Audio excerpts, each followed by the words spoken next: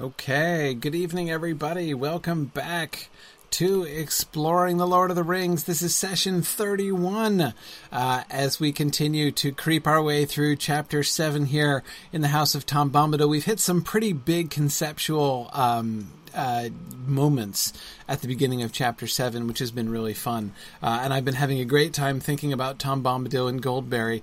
And it's really interesting to me the way that Tolkien, through considering Tom Bombadil and Goldberry, like how immediately, as soon as we get there, right, he starts digging into these like conceptual ideas, right? You know, this whole question about like, who are you without your name? Like, you know, what does it mean to be you? And what does it mean to be the master? I mean, like Goldberry barely opens her mouth before we start getting into like pretty deep waters, right? So, that's really kind of fun. Anyway, this is why, of course, we've been going slowly, even for this, for these sessions here, on the next, in these last few weeks. And it doesn't look like speeding up much soon, because if all goes well and we go super fast tonight, we'll get to their dreams. And remember we spent an entire class talking about Frodo's dream in Crickhollow. So, we'll see about that. But anyhow, all right. So let's dig into things. First, I wanted to acknowledge Lincoln made a really long and interesting post about mastery, into thinking about Tom Bombadil being master and what that means. Lincoln, I was particularly interested by the connections you were making to the idea of anarchism and Tolkien's interest in anarchism, which I think is really relevant there. The one thing I'd add to that, by the way, is so Lincoln was suggesting, among other things, that Tom Bombadil is kind of connected in a sense, in a sort of an indirect sense, to Tolkien's admiration for the concept of anarchism in one sense, not whiskered men with bombs, as he's specified. But Lincoln, the thing I would add to that is that essentially the Shire is Tolkien's primary contemplation of anarchy. Like, if you want to know what Tolkien meant by anarchy when he said that he sort of considered himself an anarchist, the Shire is the illustration of that. Like, if I had to point to one person who was the perfect illustration of Tolkien's political views, it would be Farmer Cotton. Actually, I think Farmer Cotton is really the sort of the political ideal, right? That is like the farmer, right? The freeholder who runs his own affairs, doesn't let anybody boss him, is kind and generous and helpful, supporting the community, eager and willing to work together, and to rally with his neighbors, in times of trouble or against a common enemy, but holds no truck with anybody else telling him what to do. Like, that's kind of what Tolkien meant by anarchy. But yeah, Julia, the not whiskered men with bombs, that's a quotation from his letter, because, of course, remember in the early 20th century, when you talked about anarchists or the whole concept of anarchism, the first thing that people would think of were like, those guys who tried to blow stuff up, basically. Like, that was kind of the stereotypical concept of what an anarchist was. So yeah, he was specifying, no, I'm not a dynamiter. I'm just kind of think people should be left to do their own thing. Anyway, so let's. Yeah, Lincoln, that's an interesting distinction. Lincoln says it's like Tom Bombadil is the pure spirit of anarchy, and Farmer Cotton is what a real fallen person living as an anarchist might look like. Yeah, that's a good way to think about it. I mean, you're right that Tom Bombadil is, in that sense, more abstract, right? Unlike Farmer Cotton, right, who is like a real person might actually be conceivably. I mean, you're right. Tom Bombadil is not an attempt to depict a real person, right? He's not like a real option. He is more abstract than that, more almost allegorical than that, and that's how Tolkien talked about it, as almost allegorical. But anyway, let's But so anyway, so I always want to acknowledge that Lincoln made a long post with some really interesting points. I wanted to commend that to you. I wanted to address one other question, Brandon's question, which is an excellent one, which I couldn't remember if I had talked about. This is one of those things. And please bear with me. And if I seem to be slipping a cog on this kind of thing, please feel free to remind me, because my memory for what I've said and where is really horrible. So, I'm doing so many different things, so many different broadcasts and stuff, pursuing so many different tracks that I kind of forget in which class I said what. And so I couldn't remember if we talked about this, Brandon, or not. So I'm glad you brought it up. Okay.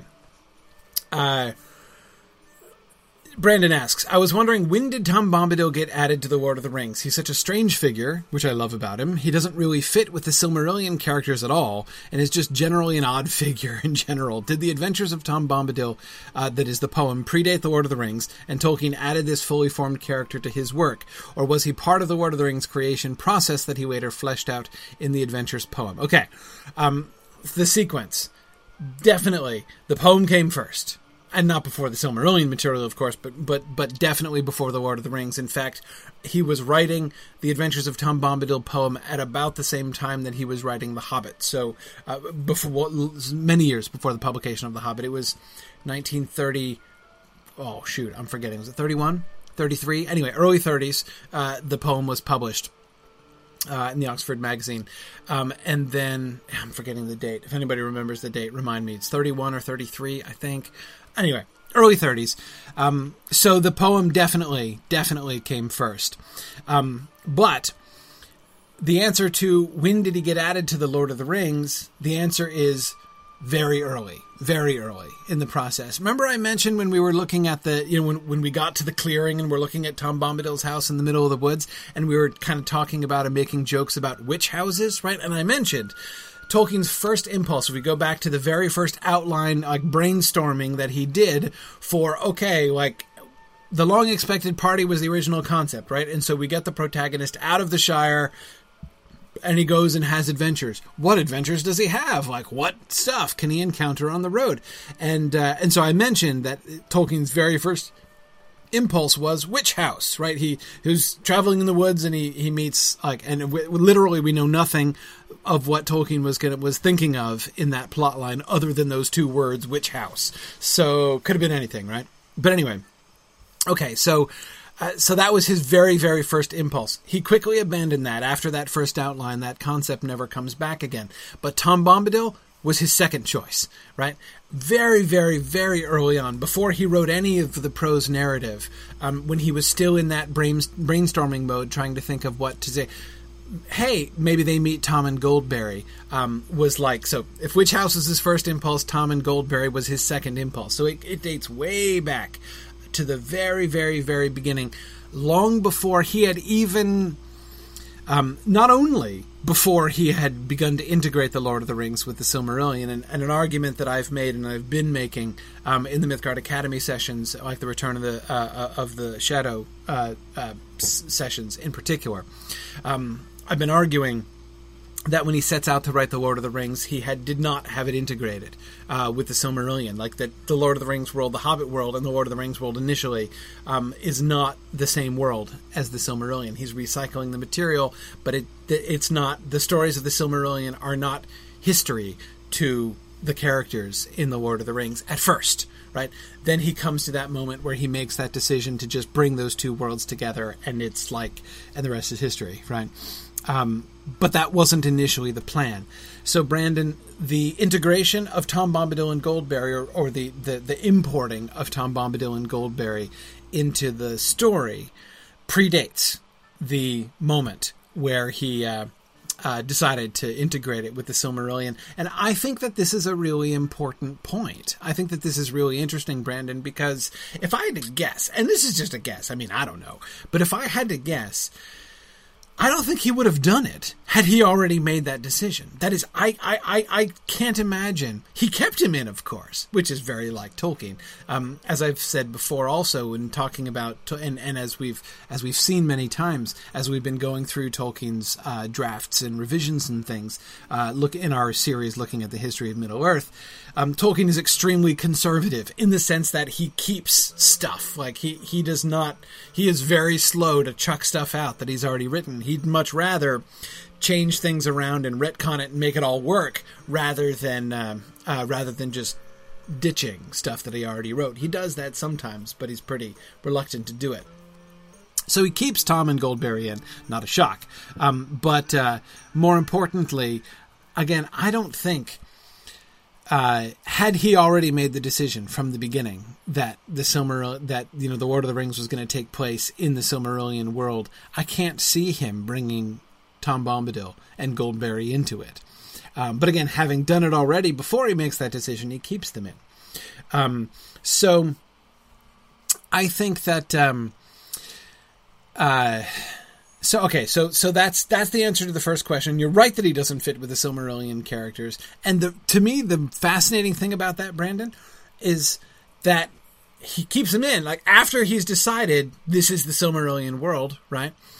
And many other of the characters he sort of takes and fits, right? He sort of alters them so that they'll fit. Like Elrond, for instance. Elrond is in The Hobbit, but he's not exactly the Silmarillion Elrond.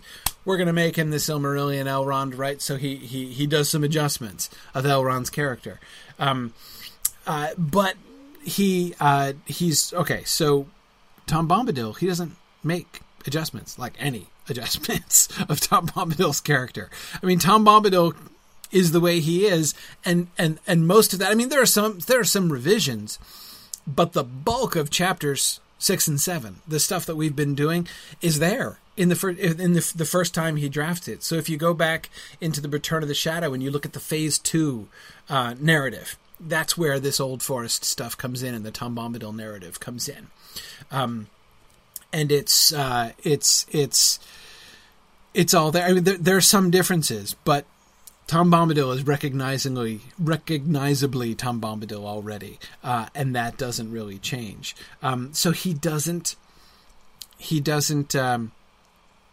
fit him in. He doesn't go back and retroactively say, like, okay, considering the Silmarillion, basically he doesn't do the same thing that so many fans want to do and wish that Tolkien did do, right? Or that we do ourselves for fun. That is to say, okay, well, so given the schema and reading the Valaquenta, according to the Valaquenta, where would Tom Bombadil fit? So logically, Tom Bombadil must be one of the Maiar, right? And probably he is affiliated with this Vala, right?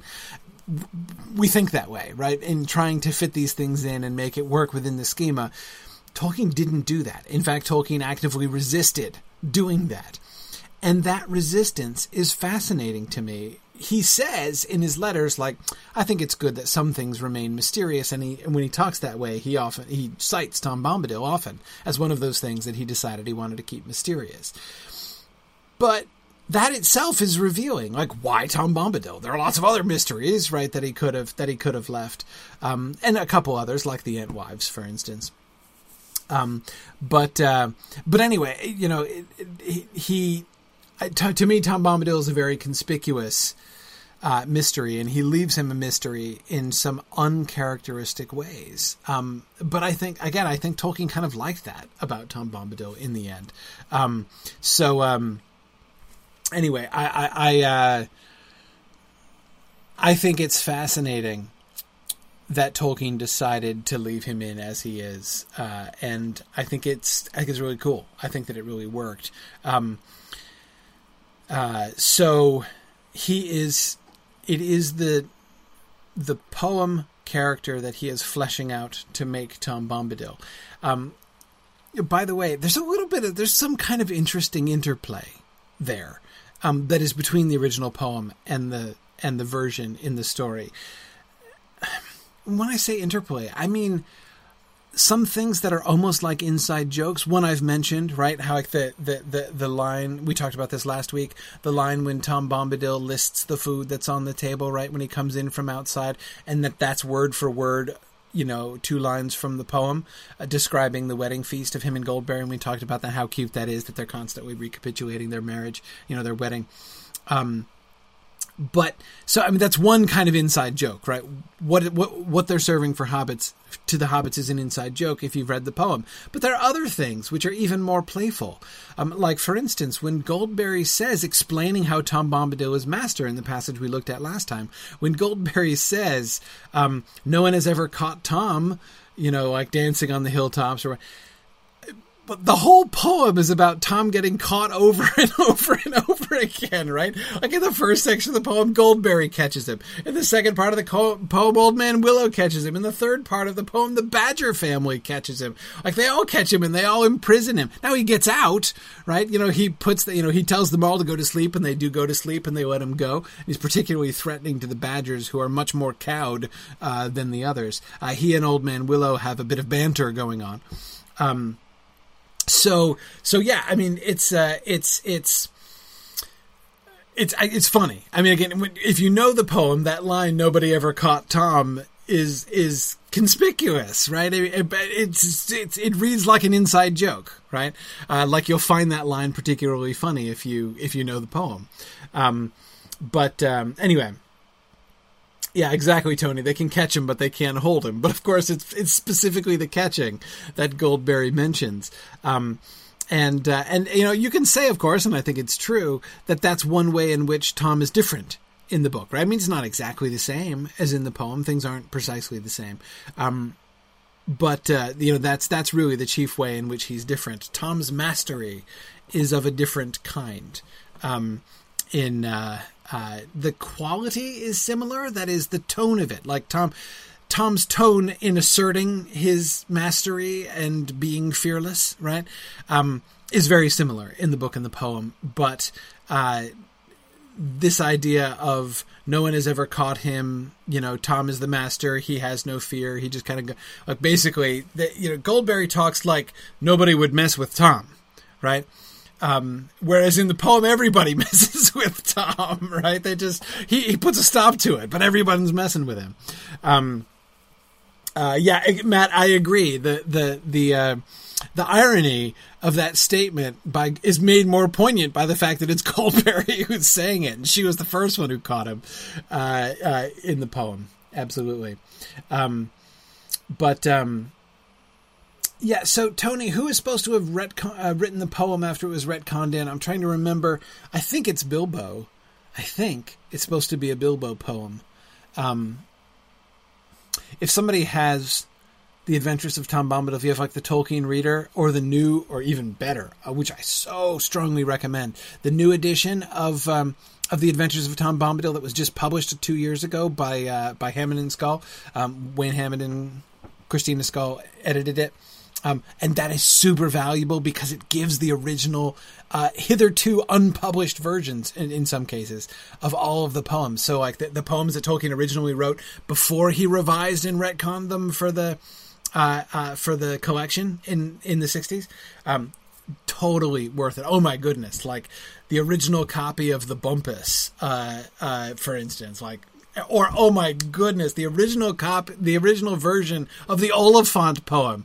Oh man, treat yourself to the original version of the Oliphant poem, which is hilarious, absolutely hysterical.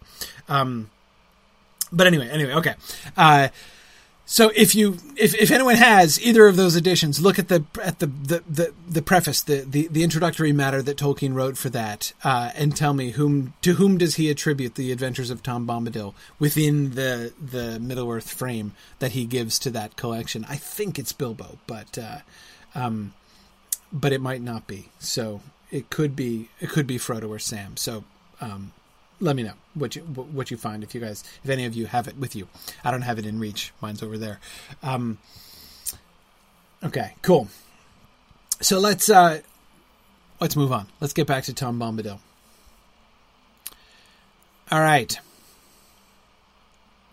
So we just had them going to their excellent and extremely cozy rooms to refresh themselves.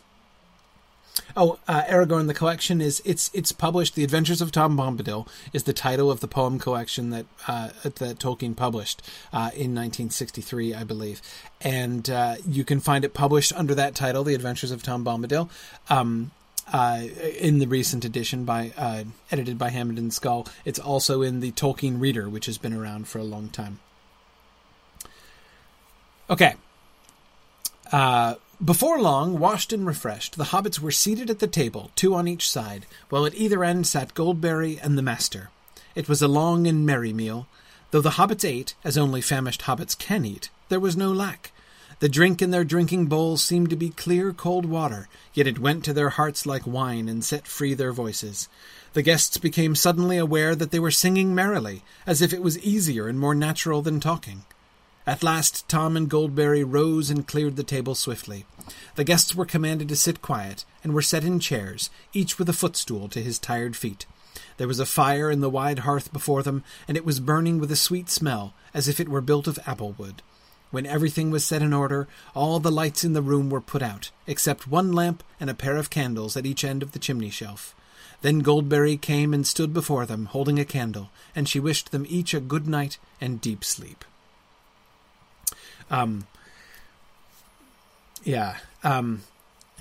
Ricky Ticky, I agree. Great name, by the way. It says, I aspire to be a host like this. Yeah, this is doing it right. I mean, the hospitality of Goldberry and Tom Bombadil is really exemplary. This is, on the one hand, a beautiful picture of benevolent and peaceful hospitality, right? Just the sort of whole, the concord and peacefulness of this, especially when contrasted to not only the fearfulness, but the eeriness of the day that they've had, right? I mean, it's one thing to go into a forest where you are in danger and get lost, right? It's another thing to have that day be marked by the unfolding realization that the trees themselves were actively conspiring against you, leading up ultimately to two of your party being ingested by the gigantic tree in the middle of the forest, right? So they've had a weird day, not just a stressful day, not just a fearful day, but a queer day, right? As Sam might say, a deeply uncanny day. And so to end with this kind of peacefulness and that image of them sitting around the table together, that image of them putting their feet up on their individual footstools, is so calm and comforting and lovely. I just love the effect of this overall passage. It makes me relaxed just to read it.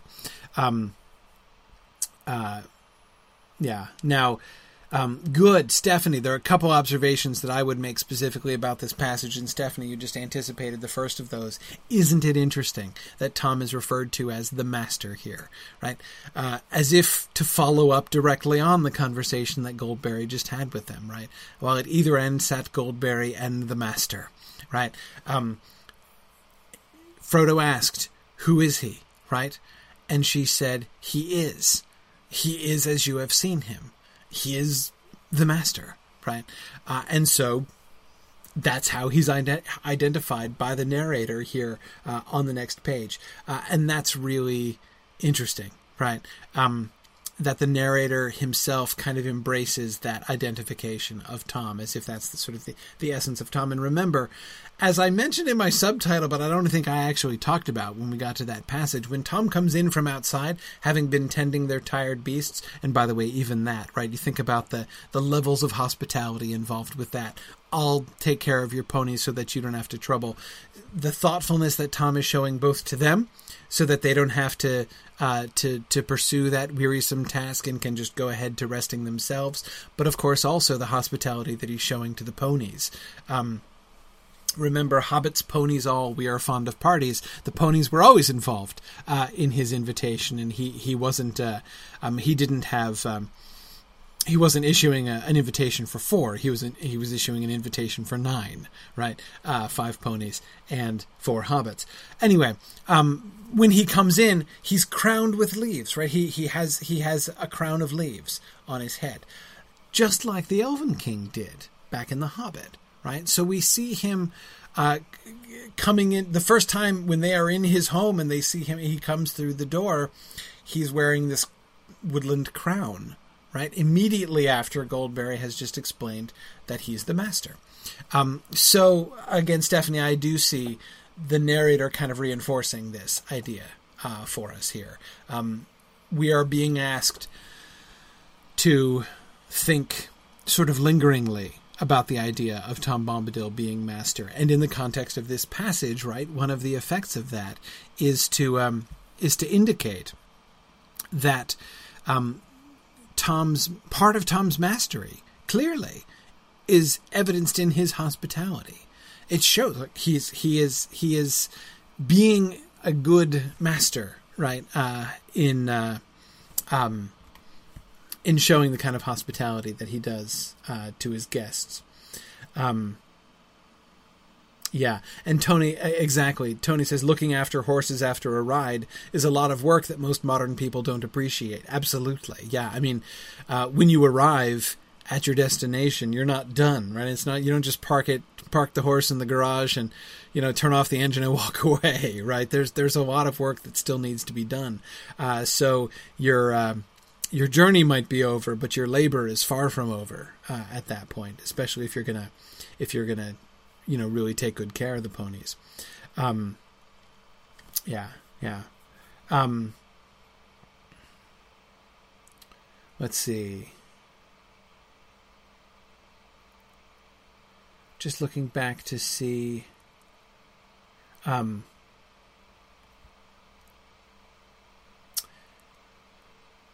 Oh, sorry, Aragorn, you had asked a book where you could find the early versions of the poems. That is published under the title The Adventures of Tom Bombadil, and it was just published a couple years ago, 2015, maybe, 2014 at the earliest, just very recently. And again, the editors are Wayne Hammond and Christina Scull, Scull and Hammond. Hammond and Scull, who are a married couple and both wonderful Tolkien scholars who have produced such wonderful Tolkien scholarship over the years. Let's see. Okay. I was just looking back to see if anyone had found the answer to my question. I don't think anyone did. About who was credited with writing The Adventures of Tom Bombadil in the preface. Anyway, okay.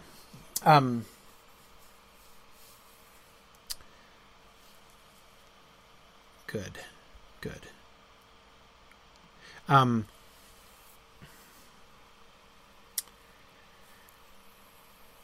Yeah, Blue Wizard, their books on Tolkien's artwork are just priceless. Absolutely priceless. Yeah, definitely. Anyway, okay. And yes, Matt, I agree. The important thing here, he says one of the interesting things about this is that it's very homey rather than regal. So, Matt, you're right. While the mastery of Tom Bombadil is being emphasized, that doesn't mean that a hierarchy is being asserted here, right? He is waiting on them, right? He is showing a very humble kind of hospitality.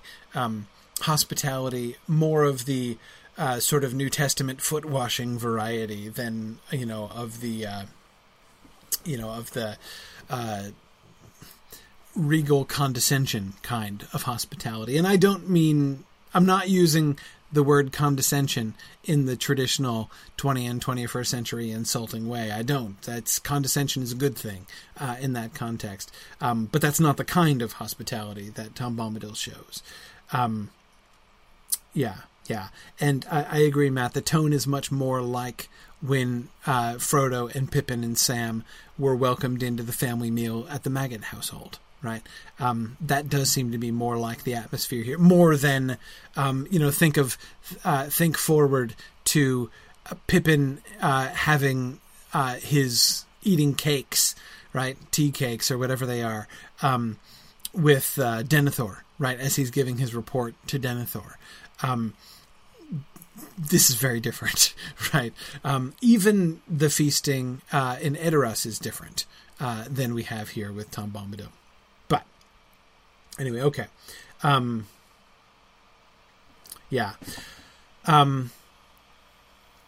Juliet, if you look there's a preface. Tolkien wrote an introduction where he goes through the poems one by one and talks about the the fictional provenance of each of the poems. So it's in the actual preface at the beginning of the book that you would see it. Okay. The other point, what was the other point I was going to make? Oh, of course, the drink, right?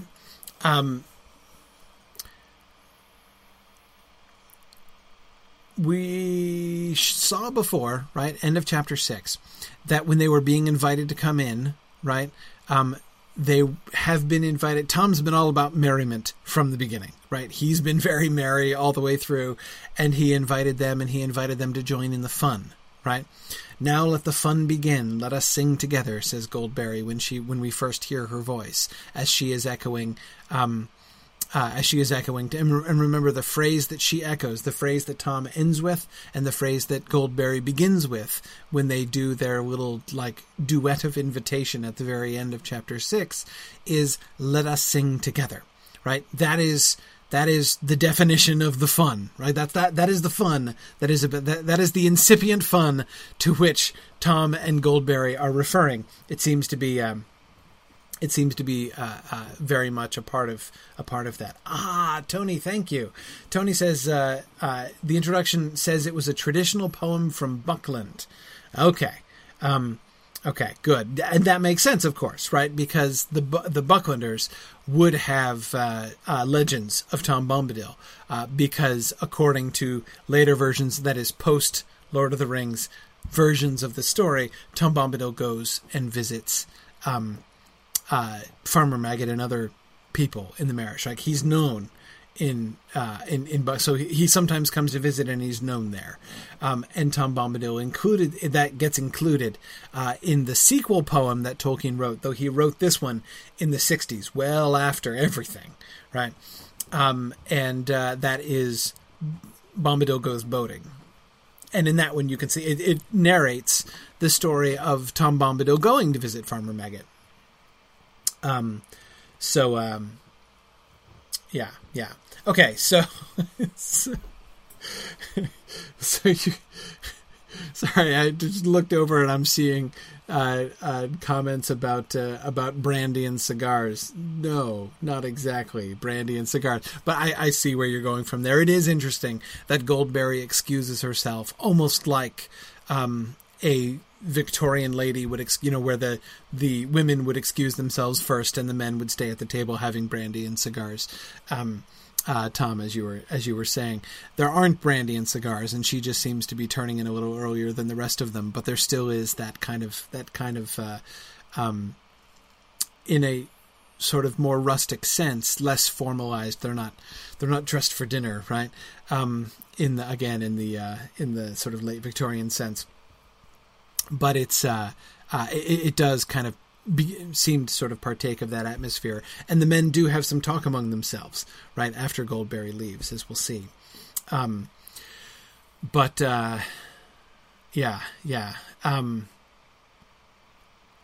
Okay, let's see. Oh, yeah, but the water, right, what they're drinking. The merriment involves singing together, as I was just saying. And they find themselves... They became suddenly aware that they were singing merrily, as if it was easier and more natural than talking, right? That is really interesting, right? Because we've already seen this happen, right? It happened already with Frodo. Right? When Frodo meets Goldberry for the first time and he finds himself bursting into song, and then he realizes what he's doing and gets all embarrassed about it, right? But before he did, she was very pleased. It seemed to be the perfectly appropriate response. And Marianne, I agree with you. It is like they're entering into Tom's world, right? And this kind of, Marianne, that kind of goes back to what we were looking at before, when, from the very first and when they entered Tom's house. And we've been talking about how interesting it is that it's very familiar to them, right? Less keen and lofty, right? than meeting with elves, right? Something nearer to their experience, and yet it's still strange, right? And we can kind of see those things at work there, right? On the one hand, the hospitality of Tom and the room and everything else is comforts that are very familiar to hobbits, and yet they've entered Tom's world, Marianne, as you say, and that comes out in their speech, right? They are, they talk and sing like Tom, and that's, that's clearly important, a really important element of being there in his world, of talking his language, right? And again, that they do this unconsciously. They're brought into this by becoming his guests, by sitting down at his table. They are brought into his world, and that means they're changed. They're affected, right? Yes, enchantment, Tom, as you say, is all about song in every way. Definitely. Yes, it's all part of it. Arthur asks, could the queer drink be alcoholic? I'm not sure that the question is exactly the right question. I mean, it's a sensible response, but I don't think that's exactly the right question. It's not that, like, Tom has spiked the water, right, with booze, right? It's that the effect it has on them is like the effect of alcohol. Indeed, it seems to me to go the other way around, right? That is, the effect that the clear, cold water from the drinking bowls of Tom Bombadil, the effect that this water has on them, like, alcohol is a pale shadow of what this water really does, right? What this water naturally does. There are lots of negative effects of alcohol, right? And I'm not even just thinking about long-term effects like cirrhosis and stuff like that. But I mean, that, like, you're not going to become like a sloppy or belligerent drunk on Tom's clear, cold water, clearly, right? It's like all of the good things about alcohol without the bad things about alcohol. And I think it's equally clear that they're not going to be hungover in the morning, right? So, again, I think if we're thinking about it as alcohol, I think we're missing the point, right? It's like alcohol, or more importantly, I think, how I would say alcohol is like this, right?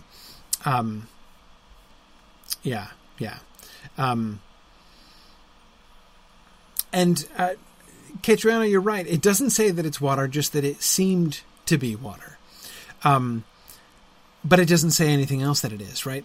The drink in their drinking bowl seemed to be clear, cold water, yet it went to their hearts like wine, right? So the effect of it, the look and the taste and the feel of it is like water. The effect of it was like wine. Those two comparisons are all we know about it. What is it exactly? Where does it come from? We don't know. This is the drink of Tom Bombadil. And those of you who are thinking about Entdraft, as I know I saw a couple of you mentioning that earlier on. I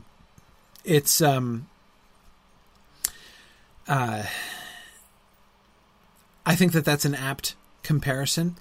This comes first, though. Entdraft is like this, not this like Entdraft. But yeah, I mean, in the sense that, and we'll watch, right? What is Entdraft, right? Entdraft is water that is enchanted, right? Water which Treebeard sings over and makes it into Entdraft, right? So therefore, it's sort of water infused with the song and power of Treebeard. This water, presumably, is the same thing, or at least the same sort of thing. Though again, we don't see him making it. Remember also, we have another precedent for this, and that is the liquid that was in their flasks after in their water bottles after they left the elves, right? The elves slipped them a little something in their water skins, remember? And it was golden. It went to their heads right away. Again, does that mean it was alcoholic? We kind of talked about this at the time. It was, again, at least like alcohol. It was less clear about, what it did was it gave them courage, right? They were soon snapping their fingers at Black Riders after drinking some of that, right? But this is a little, the sort of merriment involved here is a little bit more, I want to say pure, though that's perhaps a misleading word. Yeah. Arthur, that's a great way to think about it. He says that what they're drinking here at the table seems to be something like the unfallen ancestor of alcohol that one could imagine existing in the Garden of Eden before the fall of man. Yeah, that's I think that's an excellent way to think of it. Just as the idea that, like, just as once before sin, the concept of sin came into the world, so things like, sex and pleasure and enjoyment were all there, but they were untainted by sin and by corrupt desire. So too there was this sort of paradisic, form of alcohol, right? That gave all of the elevation of spirits and alleviation of anxiety and worry and concern that alcohol gives, without any of the fallen elements or interacting with our bodies and our minds and spirits in any of the negative ways that alcohol can. Yeah. Tom Hillman says, there's a Mythmoot paper to be written comparing the effects of water on characters in The Lord of the Rings and in Van Morrison's And It Stoned Me. Okay. All right. Okay. I'll leave that to you, Tom. I don't know that one. So, yeah. Anyway, okay. So let's go on. Second passage. Have peace now, she says. Here's Goldberry's benediction, right? Have peace now, she said, until the morning. Heed no nightly noises, for nothing passes door and window here save moonlight and starlight and the wind off the hilltop. Good night. She passed out of the room with a glimmer and a rustle. The sound of her footsteps was like a stream falling gently away downhill over cool stones in the quiet of night. Tom sat on a while beside them in silence, while each of them tried to muster the courage to ask one of the many questions he had meant to ask at supper. Sleep gathered on their eyelids. Oh, by the way, and I missed it. Somebody had talked. I forget who said this before in the comments, so feel free to remind me that it was you. But somebody had pointed out that if, as we were discussing last week, following up Irindis's brilliant observation, that Goldberry is not a spirit of the water, but a spirit of the water lilies, a spirit of the water, of the flowers that grow by the water. Of course, it makes sense that she would retire first, right? Because she's a flower. She closes up when the sun goes down, right? So naturally, Goldberry is going to be early to bed and early to rise. So naturally, she's not going to be a night owl, right? Because flowers aren't night owls. So I think that's a brilliant observation. Absolutely works. Yeah.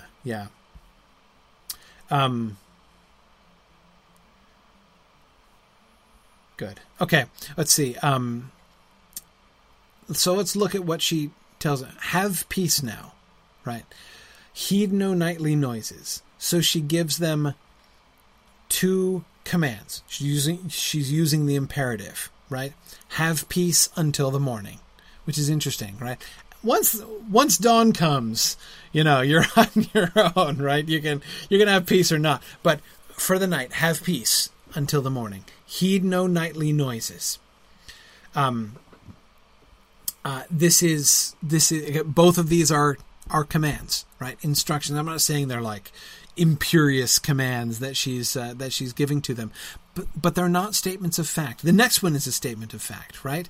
For nothing passes door and window here save moonlight and starlight and the wind off the hilltop. That fact is why they should heed no nightly noises. Don't worry, right? But now again, notice the implicit. Well, notice the implication, both of her injunctions at the beginning and the statement that follows it, right? And that is, you are probably going to be tempted to be afraid, right? You are going to hear noises in the night. Your night is likely to be imperfectly peaceful in and of itself. And again, this is very Tom Bombadilian, right? Like, just as he left them behind and left them to go through the scary forest by themselves to his house, right? His house is still in the old forest. They're still surrounded by the old forest, and they're going to hear it, right? They're going to hear the noises of the night. The old forest is going to be audible to them, and therefore there's going to be some reason, some excuse to fear. But yeah, exactly as Gilgonthier says, Tom's house is not a place of perfect peace or rest, but it's a safe place. It's wild and natural, like Tom and Goldberry. Yeah. Yeah, exactly.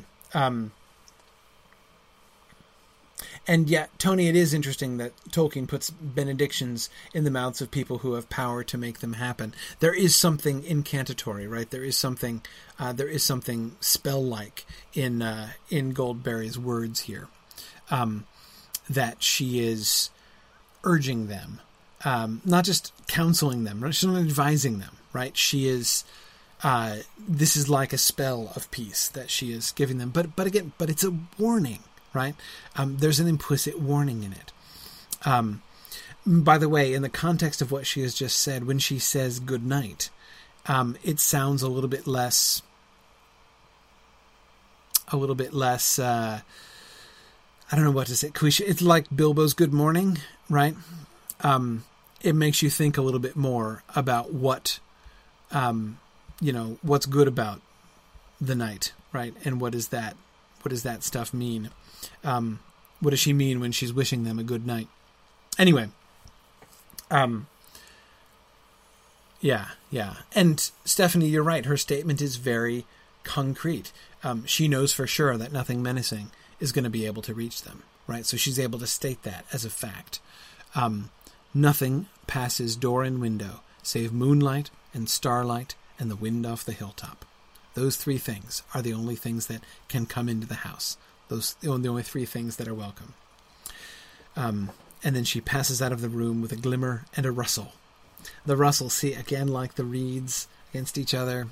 See, Arindus, again, once you point it out, you can't not see it in every passage, right? Absolutely. Tom sat on a while beside them in silence, while each of them tried to muster the courage to ask one of the many questions he had meant to ask at supper. So they want to talk. They want to ask him questions. And here again, we can see that kind of, as I mentioned before, that sort of vaguely kind of Victorian culture, right? Of, the men having some talk after the lady of the house excuses herself. Yeah. But this is the moment where it begins to, this is less like Farmer Maggot now, right? As they are thinking about, wishing to ask him questions, but feeling awkward and not knowing how to do it, right? Or where to start, or whether they can get courage to actually ask him the question. And yeah, Maeve and I agree. Not just Victorian, but Edwardian. It's not just from the past. It's a present tradition for Tolkien, very much. Yeah. Good. And yeah, Tony, it is. That's interesting. Tony says the hobbits seem to be put in the role of children in Tom's house. That is more the feeling there, right? I'm glad that you said that, because again, I perceive in this paragraph there seems to be more of I get less of a word like you're part of the family gathered around the table. It was like that while they were eating, right? Now, the fact that they feel that they need courage in order to ask him questions, now they're operating on a different level, right? He's above them again. But it's not like Pippin needing courage in order to ask Denethor something. We'll see that later on, but this doesn't feel exactly like that. And Tony, I think that you've got it, right? It's more like a child trying to muster up the courage to ask a grown-up a question to which he really wants the answer, but maybe he's not sure if he's going to get a straight answer to the question that he has, right?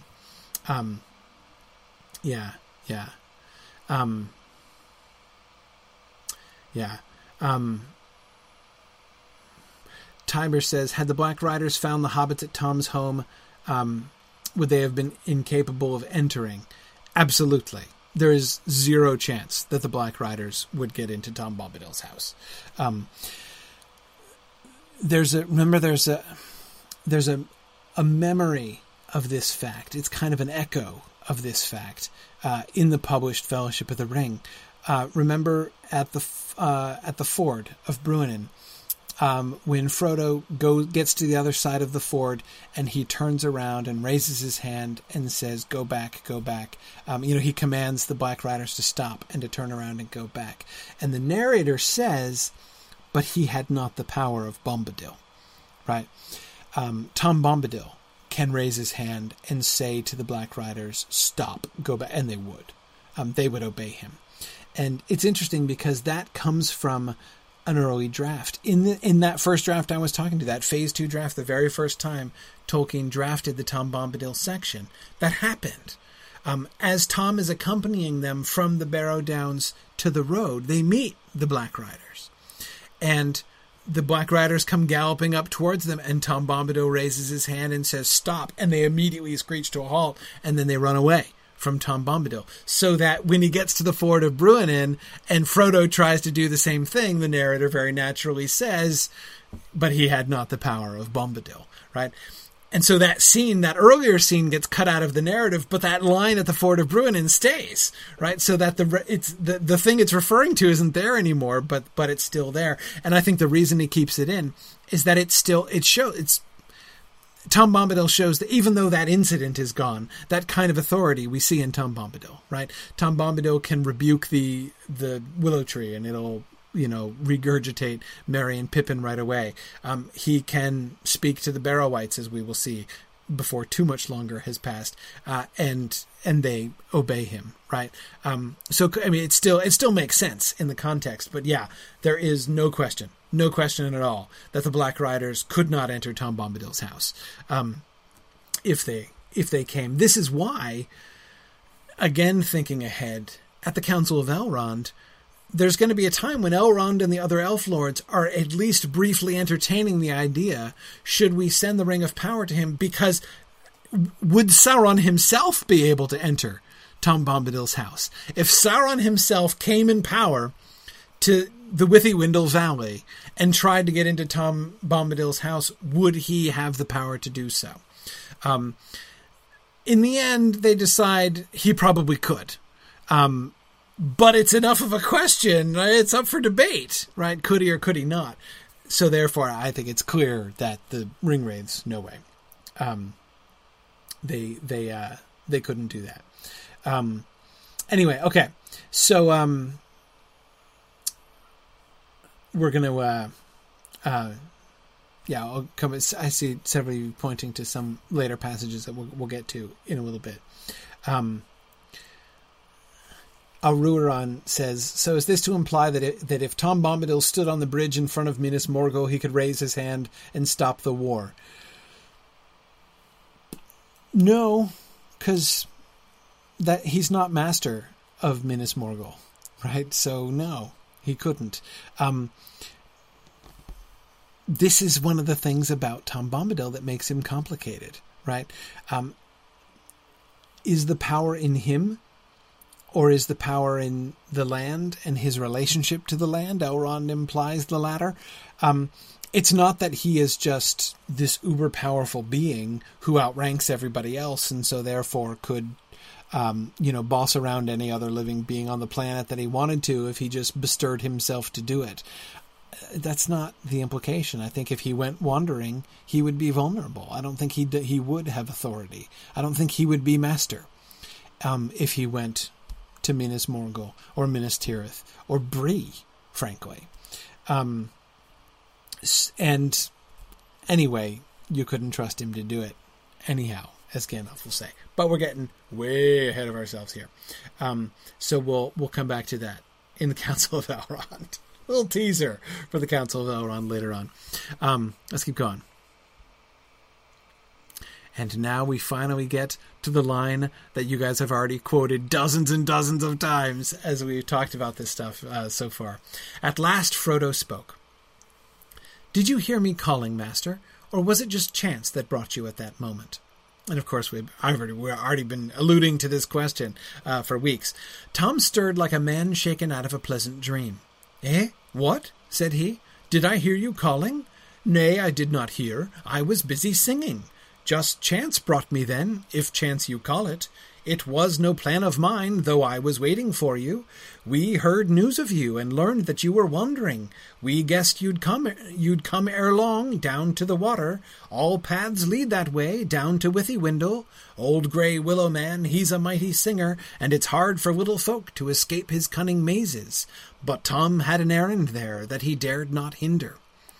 I noticed, by the way, I'm kind of straining his lines a little bit to emphasize the metrical quality of it so that you can hear it, right? It flows, of course, perfectly well as prose, but you hear the lines, right? Notice that not only do you get the lines and tending to be with that gap in the middle, but there's even that spondaic feel at the beginning, right?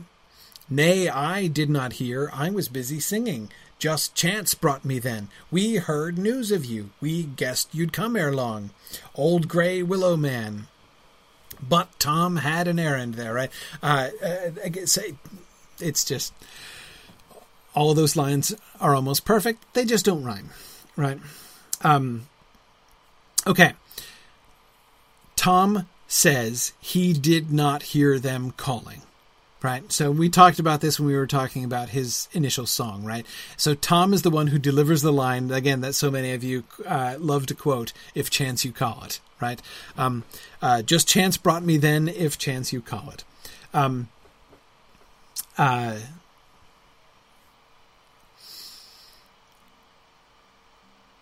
Notice his immediate paraphrase of that, though, right?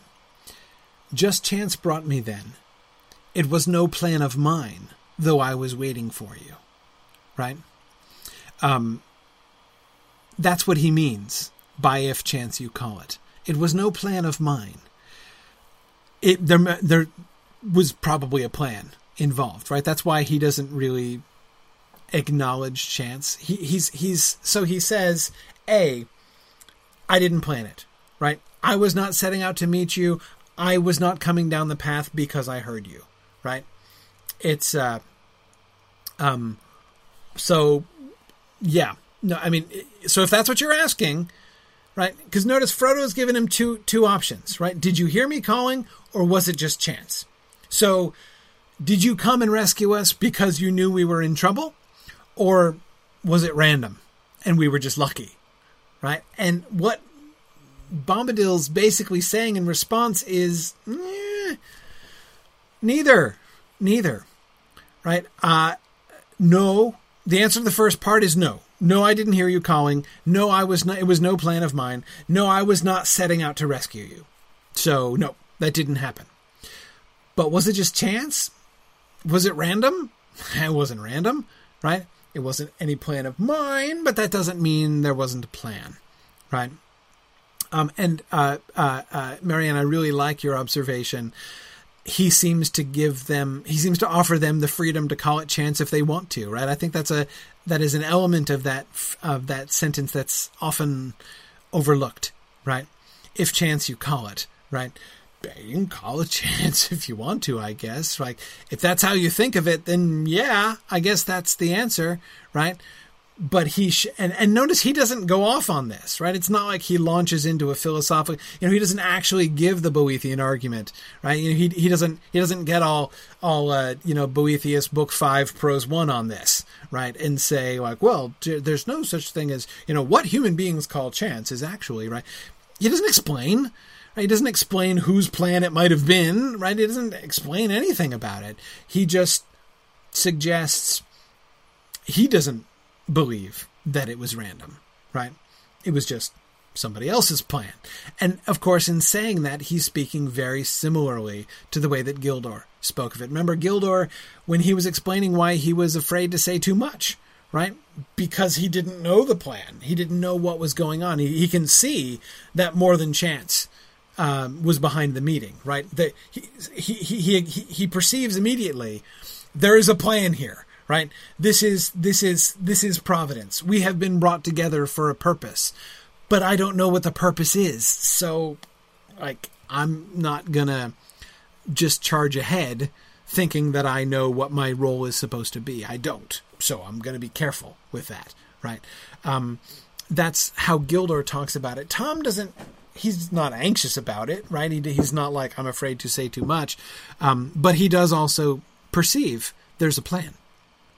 There's a reason that you guys were brought here, why I was brought there together. It was definitely not random. And yes, Aruaran, you're very correct. This is yet more evidence. Tom cannot possibly be Eru, unless he's lying, right? Unless he's just trying to maintain his cover. He's referring to the providential plan of Iluvatar and saying that it's not his plan. So it's hard for me to justify that, to reconcile that is to say.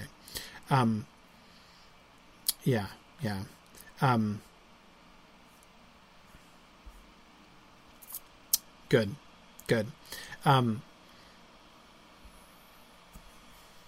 Okay. He does say, we heard news of you. So he wasn't ignorant of the fact that they were there. We heard news of you and learned that you were wandering, so he knew that that the hobbits, not only that they were in the forest, but that they had been entrapped by the forest, that they had knew that you were wandering. His word choice of wandering there, he knew that they were lost, right?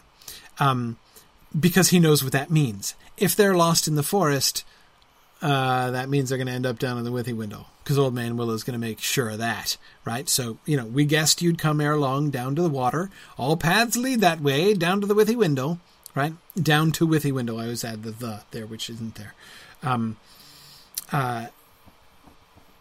James asked, is his news from the trees or from the elves?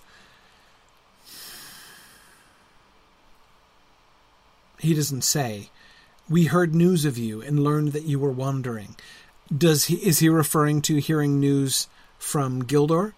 And that he knows that Frodo is abroad wandering, not just in the forest, but more generally?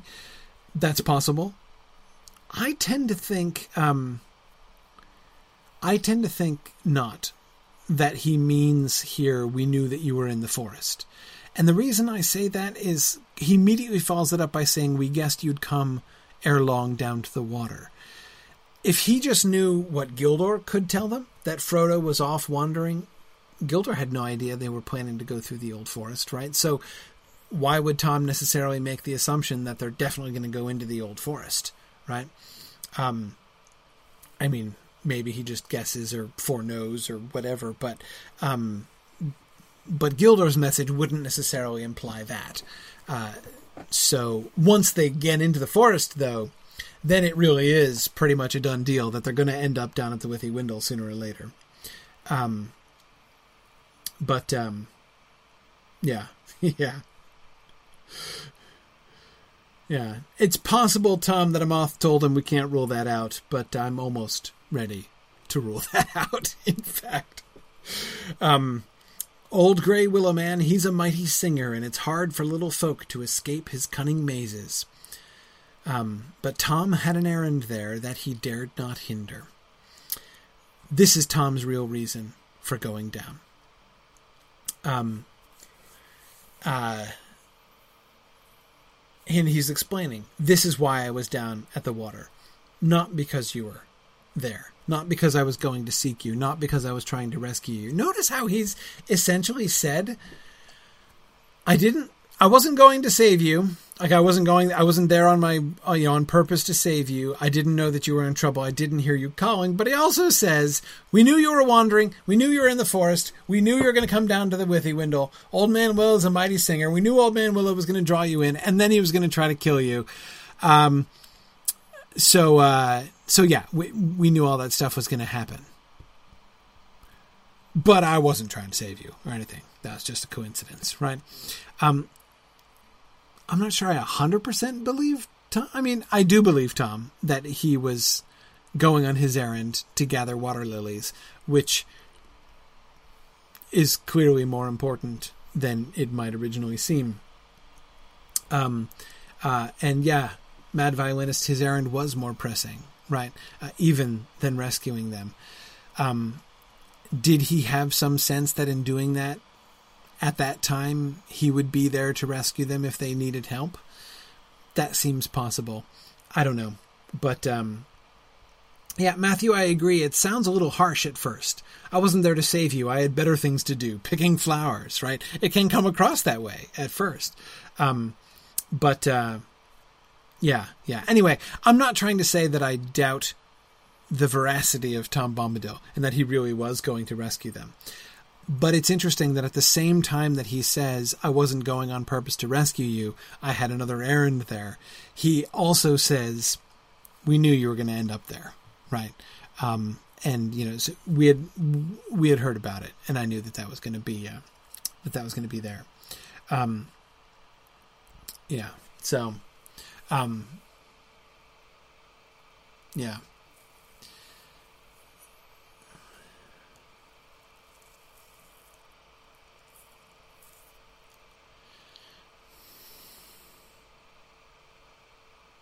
Here's another way to think about that.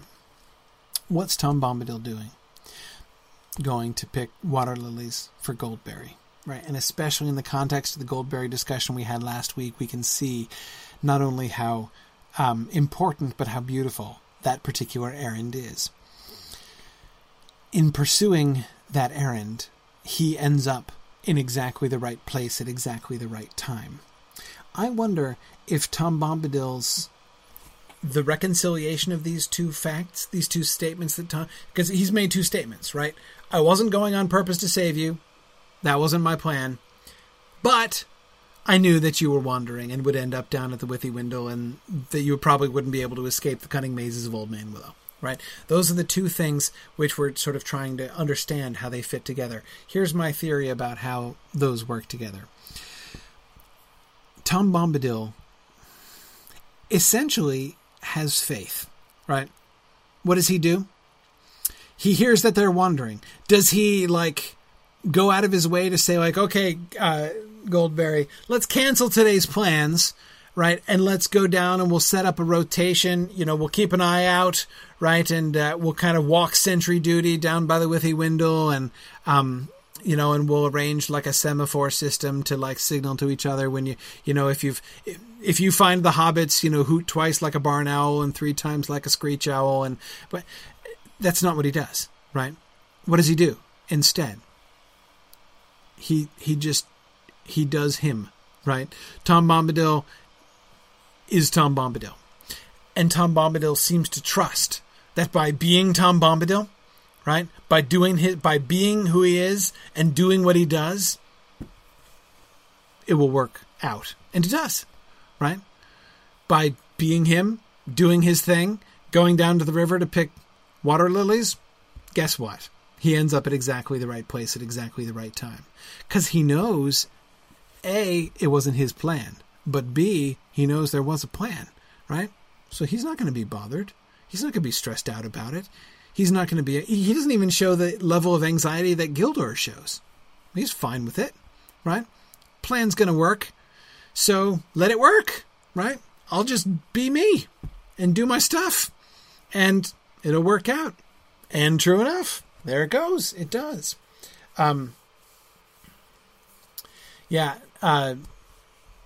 D. Schwab says it's interesting that Tom has no fear that this will be misunderstood. Yeah, he doesn't seem to have the sense that he's insulting, potentially, his guests. He doesn't seem to be at all anxious about that, right? Like, I couldn't be bothered to save you. I had flowers to pick, man. Surely you understand that, right? I mean, that could put somebody off, clearly. But no, he doesn't seem to be in the least bit worried about that. In fact, instead, what I would suggest about that is that the sense in which he introduces this seems to be not, I don't want to insult you, but I totally had flowers to pick, right? But rather like he's letting them in on a secret, right? I mean, notice Tom had an errand there that he dared not hinder. I had, and I'm gonna let you in on why that's important. He doesn't just leave it at like, I had to pick flowers. Sorry, tomorrow I have to reorganize my sock drawer. I can't be bothered, right? That's not how he says it. He's like, I had a really important errand. Let me tell you about my really important errand. And surely then you'll see, right? Tom doesn't seem to be worried about that at all. I agree. Yeah. Marianne, yes. Tom Bombadil has Estelle. Yes. That he seems very casually to have Estelle.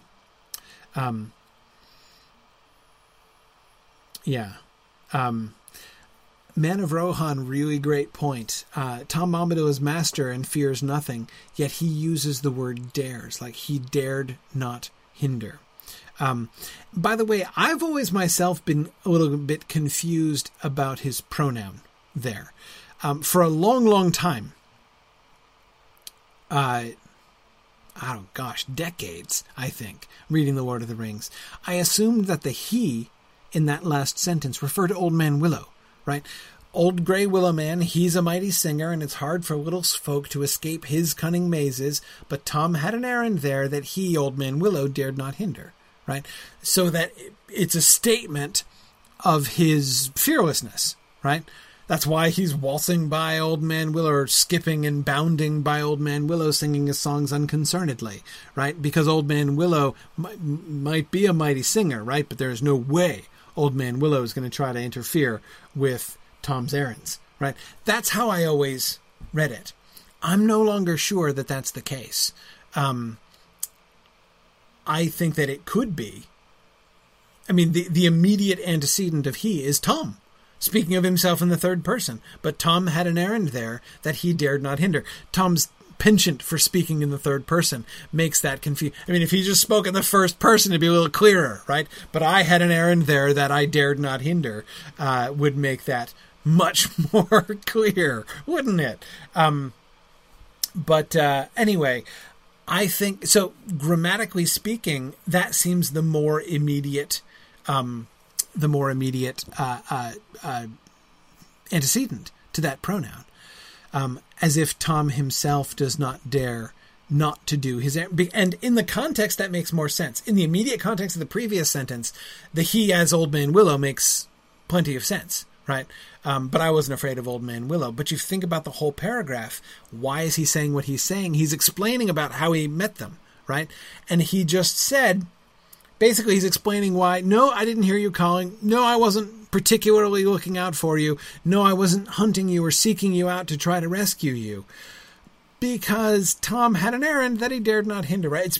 Let me explain. I couldn't delay my errand. It was super important. Sorry, I was busy at the time, right? Yeah, exactly. Yeah, Tom Hillman says, can one hinder one's own errand?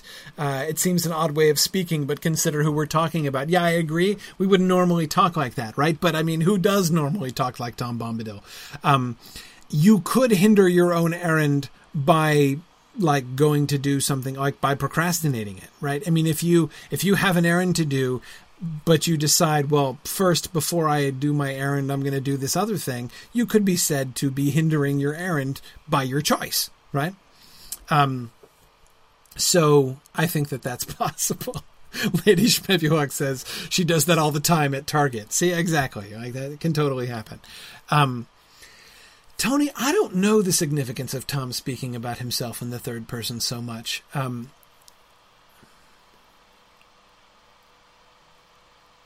But I think it's connected to what we saw in the very first lines of his first song, than when we talked about it way back then. The fact that he sings about him, he doesn't just sing merrily, he sings merrily about merriment. There's this like this innocent and shameless, reflexive and self-reflective thing. Like Tom Bombadil is happy and he knows it, right? I mean, to quote the old Sunday school song, and he sings about it, right? So it's not just that he's happy and sings about being happy or sings about happiness. He sings about the fact that he is happy. His own awareness of his own contentment and happiness is a big part of his happiness, right?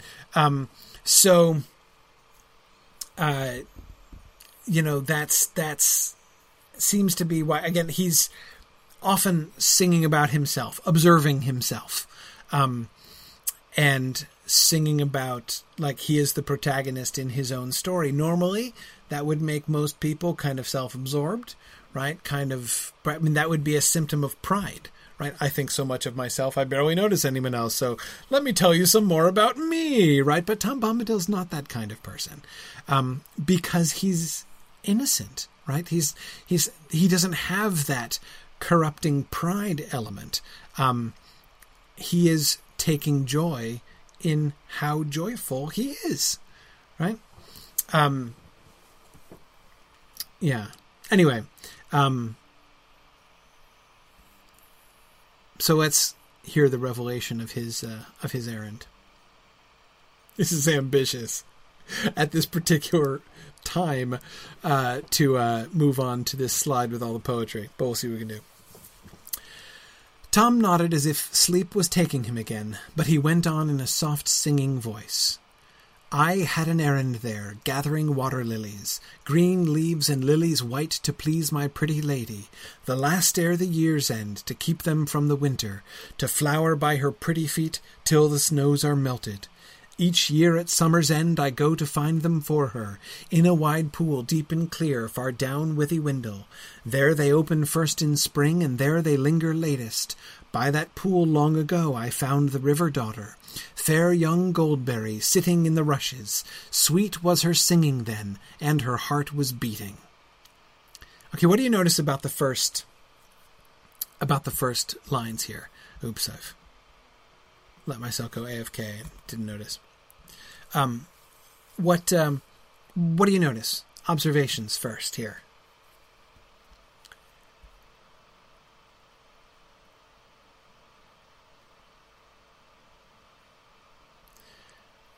Well, first of all, notice what we were just talking about.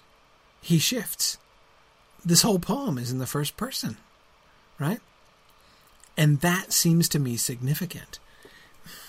It seems to me to go along with that tone of, like, I'm going to let you in on a secret, right? Tom had an errand there that he dared not hinder, right?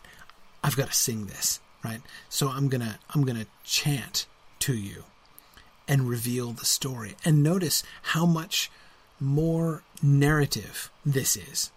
The tone of this poem is different in those two ways, which we can notice right off the top, right? That he's speaking in the first person, not in the third person, and that he's doing narrative, continuous narrative, which he hasn't been doing previously. Good, yeah, Mike, you were just noticing this, his shift to I. Yeah.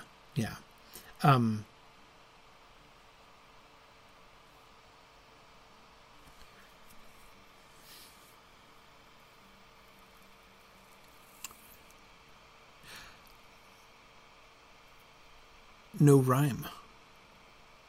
I wasn't even thinking about that. Yeah, Tony, you were just observing that too. His earlier verse did rhyme, right? This doesn't. Which makes it more like his spoken... It's like a compromise, right? It's like halfway between his regular prose, which is pretty much in the same meter. I mean,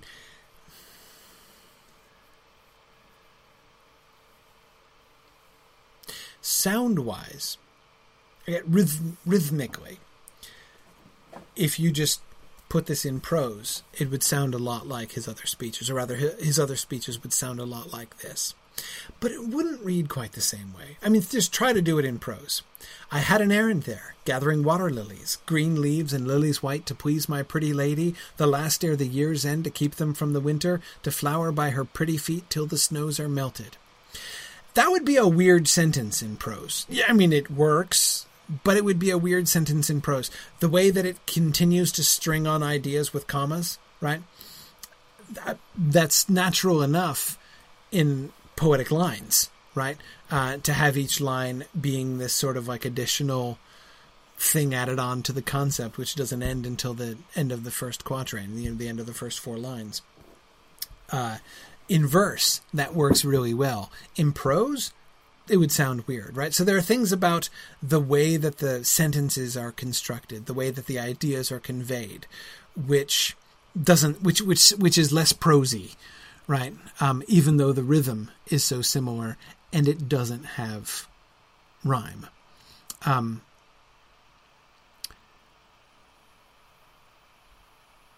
Let's see.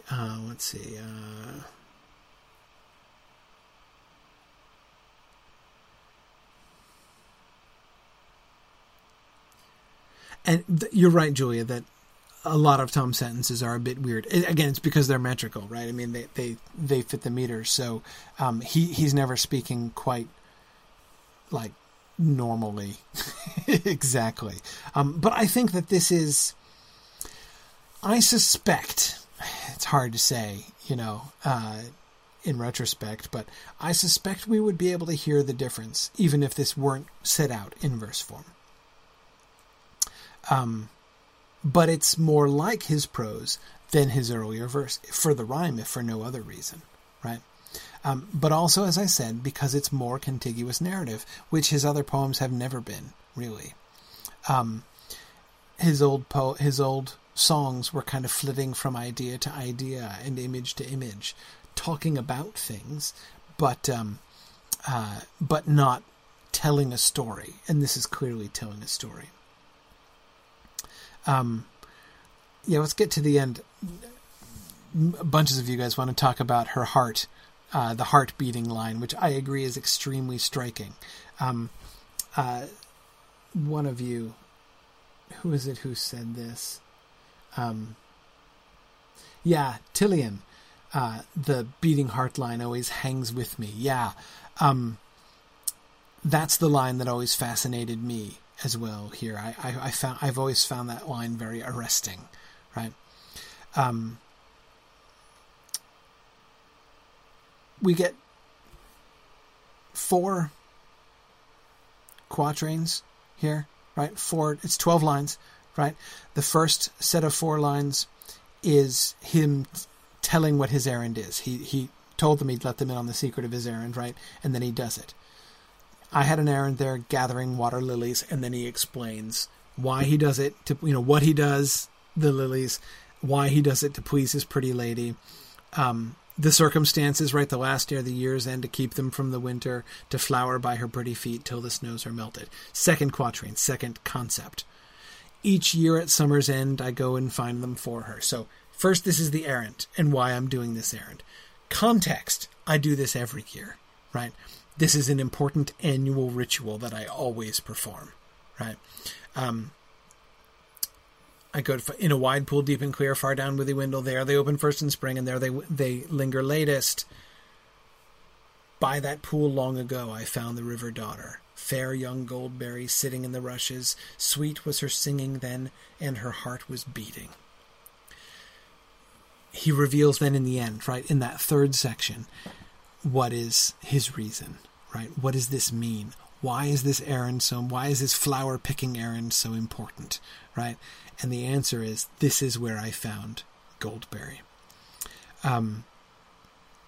It is to commemorate. It is to memorialize. It is to reenact. And again, all of this stuff made so much more clear and strong and poignant by Irindis's brilliant observation of last week, of the connection of, if we thinking about Goldberry in connection with the water lilies themselves rather than with the water.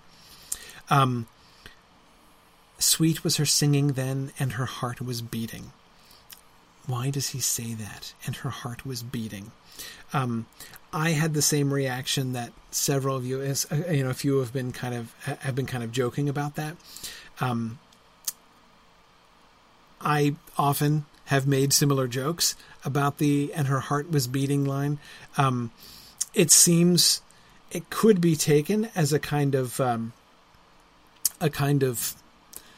sort of crashing understatement, right? That is to say, like, let me find something to convey how wonderful my bride was, right? Just to capture that moment. When I first saw her, here's what I was thinking of, right?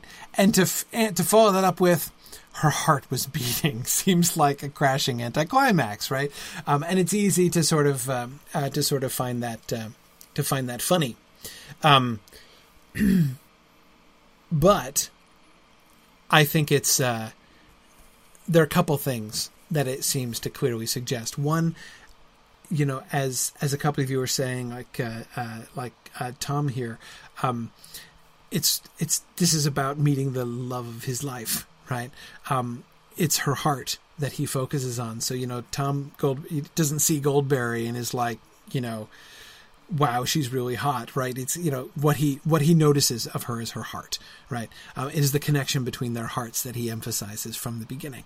And that's adorable in an appropriately Tom Bombadilian way.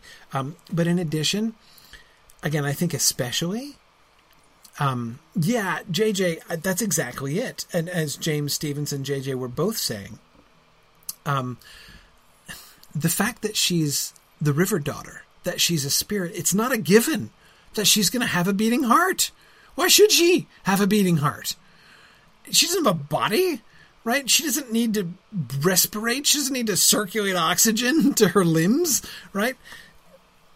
She's a spirit. She doesn't have a body in the way that humans and elves have bodies, right? Under what circumstances do spirits have bodies? And bodies with beating hearts? If you come across a spirit like that, a river spirit or a water lily spirit with a beating heart, it suggests that spirit has embodied herself, right? Has manifested a fully functional mortal-like body, right? JJ, she's there for the long term, right? It is a bit, Julia, like how Thingol and Melian meet, right? Marianne, I do think that is the implication, that it's her love for him that leads her to take a body, right? And not just any body, right? Again, not just physical form. She could take a body, for instance, if all she were interested in was reaching up and grabbing and dragging him into the water and trying to drown him, right? River spirits do that kind of thing all the time. You don't need a beating heart for that. In fact, a beating heart arguably would be an impediment to somebody like Jenny Greenteeth, the spirit of the river who reaches up and tries to drown people in some traditional English fairy tales. So that's not about, that's being physical, right? Having a physical manifestation, but not a beating heart. Right, the fact that he finds her and finds her heart beating, this says something different about her, right?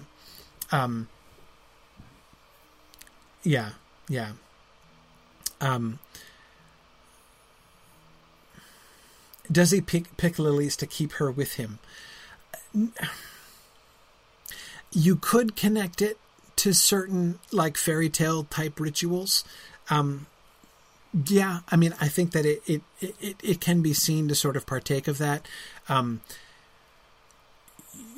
It would not be alien to the whole atmosphere of this to imagine, like, should Tom ever fail to bring back the water lilies on the anniversary of their meeting, then she will depart from it. He will lose her forever. Like, that's the kind of thing that happens in fairy tales, right? There's plenty of precedent for that kind of thing. There's no implication that that's the case, unless you want to say that he dared not hinder is an implication of that. But Lincoln, we did talk about this a little bit last week. Arthur says, unlike a Selkie, who is the sort of spirit in question who would be kept like that, she's not longing to leave. Yeah, she showed up first with a beating heart, showing that she was interested in staying for the long term. So that's why, for that reason, why I don't read it like that. Goldberry is not being kept by Tom. She's not entrapped by Tom. She might reach and grab and yank him into the water and try to drown him in the poem. He has not done the opposite in this story. Their coming together is mutual, and to me, it seems to fit much better the idea that we were talking about last week, that his action of picking the water lilies is a reenactment rather than a sort of a spell to keep her there. Yes, Ricky Ticky, that's exactly what I would tend to think, that those fairy tales of, the water spirit being kept by having the fresh lilies is a sad echo of the story of Tom and Goldberry. Yes, it's like a fallen version of their story. Yes, that's exactly how I would read it. Yeah. Eroheb says, perhaps it's a way of uniting Goldberry's domain with Tom's. Their marriage demands that their land be joined as well. Yeah, in that way, Eroheb, that's another way, I think, to think about this as a recapitulation of their marriage, right, of their wedding, right? That, just as... And we see this emphasized when the hobbits come in and they see the bowls and the lilies, right? It's like a little chunk of the river there in the house, right? We can see the marriage of Tom's house and Goldberry's river surroundings right there in one place. Another version of eating the wedding feast over and over, Julia. Exactly. Yeah. Okay. Hey, let's keep going. He opened his eyes and looked at them with a sudden glint of blue. And that proved well for you, for now I shall no longer go down deep again along the forest water, not while the year is old, nor shall I be passing Old Man Willow's house this side of springtime, not till the merry spring, when the river daughter dances down the withy path to bathe in the water. And that proved well for you. So notice where he ends up emphasizing. This is the end of his long answer to the question, did you hear me calling, master, or was it chance? Right? And notice what he comes back to at the end. It was just chance of chance you call it. And then at the end he emphasizes, and an unusual chance, right? And a very lucky chance for you. The day that by coincidence I happened to bump into you is the last day it would have been possible for me to bump into you. Right. Now, again, does this mean that Tom is emphasizing that, like, boy, you were really lucky? No, he doesn't believe in chance. Right. In fact, I would take that the other way. I would take that as a suggestion of him emphasizing that it was a plan. Right. The coincidence, the chance, the fortune is too striking to be dismissed as merely random, as merely lucky. Right. You're a very fine fellow, Frodo Baggins, and I am very fond of you, but you are only a small person in the wide world, right, for all that, as Gandalf says to Bilbo at the end of The Hobbit. Yeah, it's a little too much to ask of a coincidence, and that seems to me what he's emphasizing there at the end. This is the last day I would have been down by the Withy Window. So, lucky that... you came that day, isn't it? James says, you could say the trees in the forest made sure the hobbits got there while Tom was still out.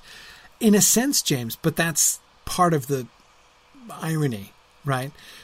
That wasn't their plan, right?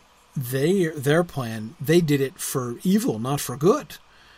But the malice of the trees, the malice of Old Man Willow, turns out to be the very thing that brings them right to the place where they will meet Tom Bombadil just in the nick of time, when they never would have met him otherwise if Old Man Willow hadn't brought them straight down. Yeah, exactly.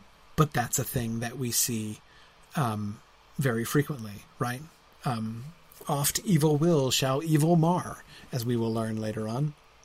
And that many times is seen. Yeah.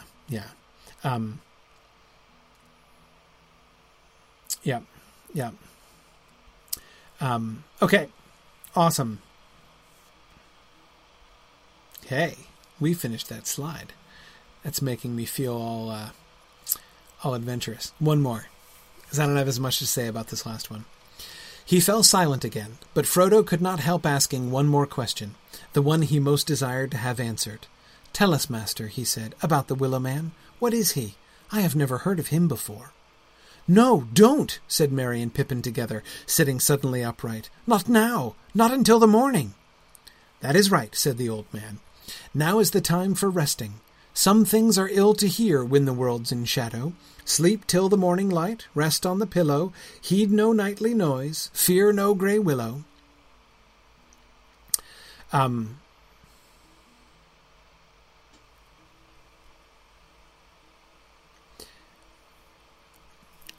Sorry, I'm listening to his lines in my head here. Notice that his lines assert themselves really clearly, starting with some things, right? Some things are ill to hear when the world's in shadow. Sleep till the morning light, rest on the pillow, heed no nightly noise, fear no grey willow. Very clear, right? But his first words are less clear.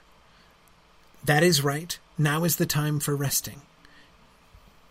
Sometimes he'll say a little something which leads him into, but again, I'm sort of looking back and thinking, okay, does that fit with what they were saying?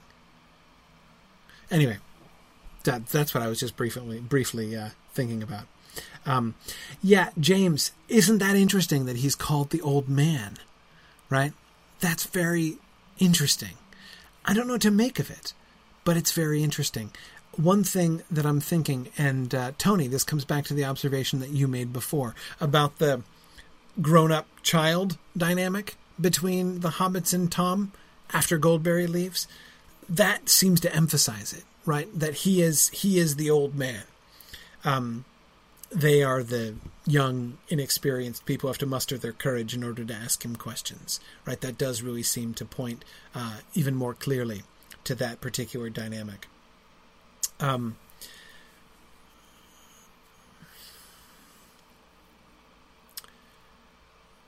And absolutely, James, yeah. Doesn't this sound like an incantation even more than Goldberry's little benediction did, right? Sleep till the morning night, rest on the pillow, heed no nightly noise, fear no grey willow. A series of commands again. And the fact that he shifts so clearly into his verse form at that point gives that added significance, right? Added emphasis.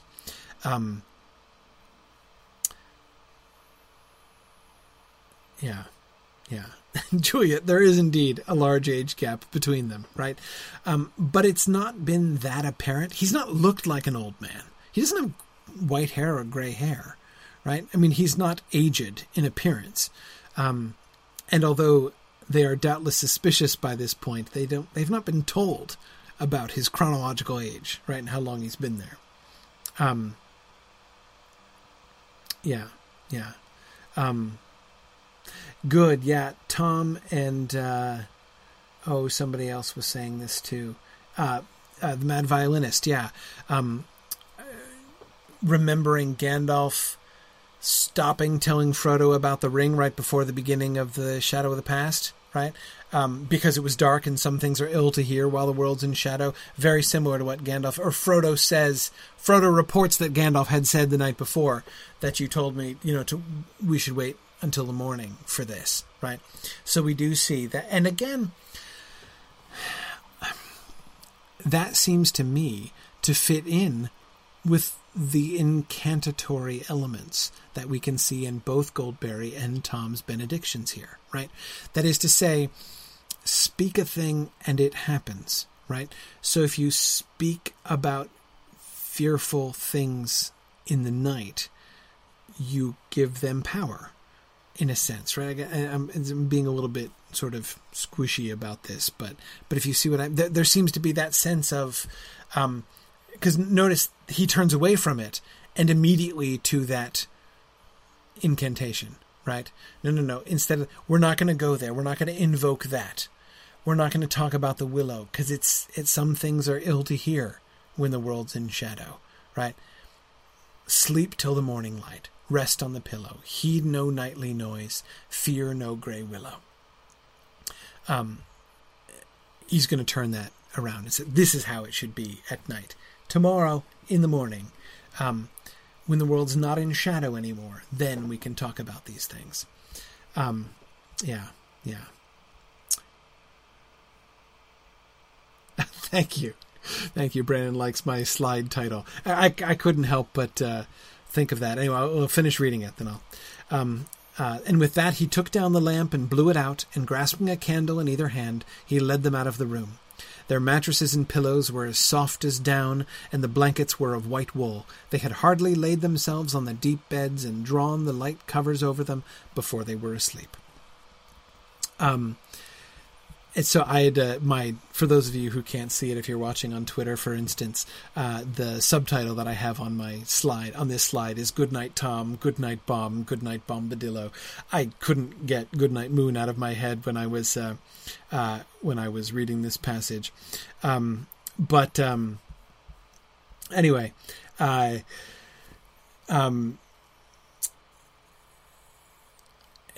yeah. So it's they go to sleep, they go to bed with his blessings on them. And when they do, they go to sleep almost immediately, right? He's just told them to, right? And he's just told them to in verse, right? Sleep till the morning light, rest on the pillow, and they do. And this seems to be even more, his incantation here seems even stronger than Goldberry's, right? Though it's similar in kind, so you could say that the two of them are kind of working together. Lady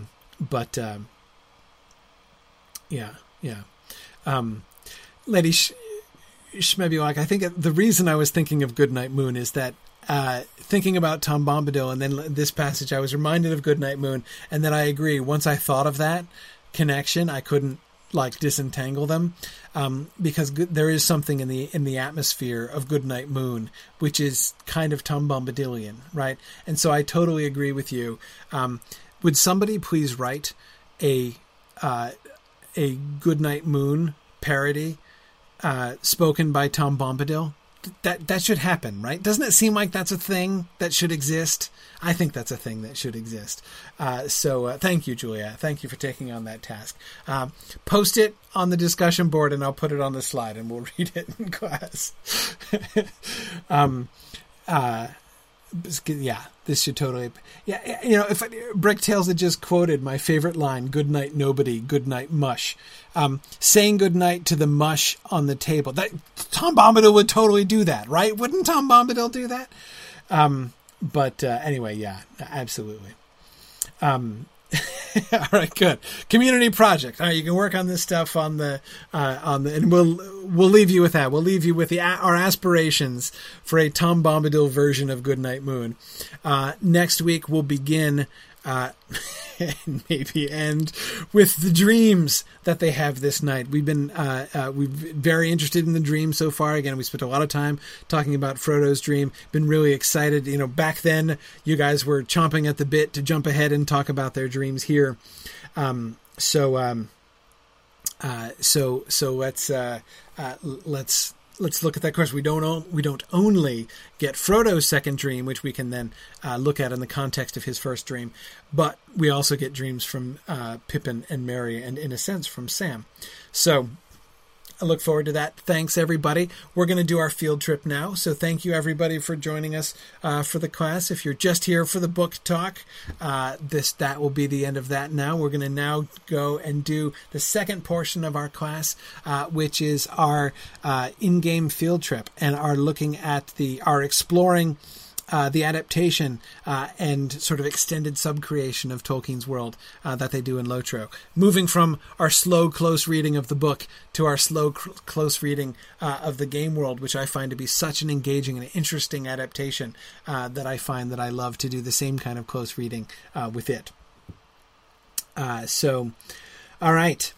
So we're gonna do that now. So I'm gonna say goodnight to the folks on Twitter. If you want to join us for the field trip again, as always, just shift over to twitch.tv/SignumU, SIGNUMU, and that'll get you to our Twitch channel where we'll be broadcasting that. So thanks everybody on Twitter. Good night, and let's head out to our destination here. Oh, Maven is still with us. Very good. Everybody put your fur on. That's right. Boots. We're going to go back to Foracal here tonight. Yep. So, the best way to do it, because even those of us that have 100, we're not going to end up being able to take even close to Calpacota. So, best way to do this, if you can manage it, is Osphorode, and then Osphorode, take a swift travel to Calpacota. Yeah. And you can get to Osphorode from West Bree if you don't have a milestone to get there. So you can get swift travel to Osphorode from West Bree and then on. And that's the way you're going to go, right? Yeah, I'm just going to take a horse to Osphorode and then jump on another quick travel horse up to that's what I'm going to do Calpacota from there. So. And And I'll hang out for a bit in Calpacota and wait for folks if you want to catch up with us there. Okay, good. Yeah. I'm actually going to wait here and make sure folks get gone. Okay, and cool. Then I'll join you. All right, I will head out. Up the stairs, out of the lore hall as usual.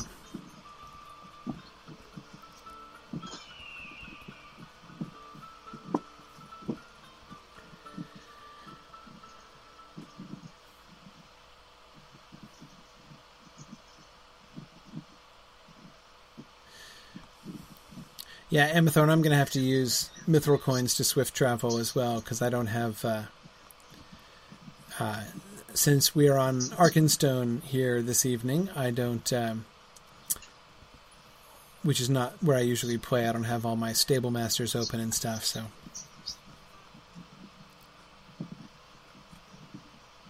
Whoa. Lagging in Bree. Who would have thunk it?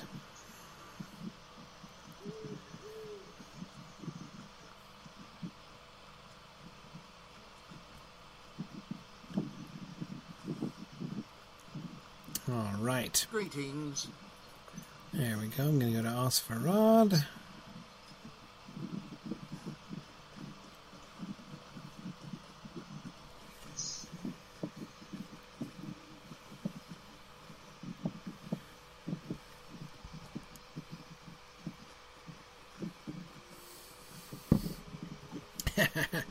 JJ asks, how bad was the Black Riders lag in Bree? Well, pretty bad. I mean, that's why you can see they didn't catch him, right? So, What can I do for you? all right, Calpacota, bam. All right.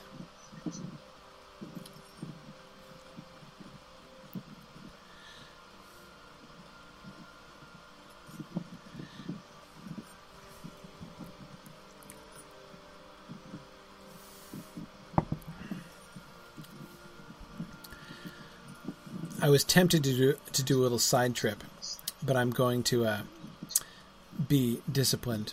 But today on Twitter, there was a Lotro player who tweeted to me an image of a set of ruins in the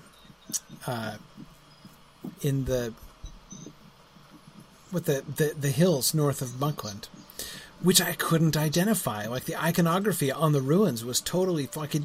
looked like an Arnorian ruin, but the iconography didn't seem to be Arnorian. So I was like, wow, I've got to go look at that. But anyway, I'm gonna stick to the script, however. You can make that a special side filter. Yeah, exactly. Maybe I'll find an excuse to bring Grifflet back in that direction or something. There you go. Or Wigan. Wigan can... It's true. For a while. Or Buckland. It's true. Oh, I know. You could do it when you do with your sons. I know. To have you talk about architecture. Oh, yeah. My kids love it when I spend an indefinite amount of time talking about the walls of things. So I think we still have a few people to arrive. Yep. We've got some people showing up here.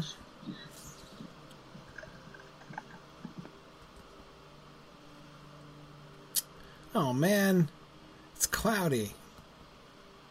No northern lights. I see the northern lights. You do? I'm not getting them.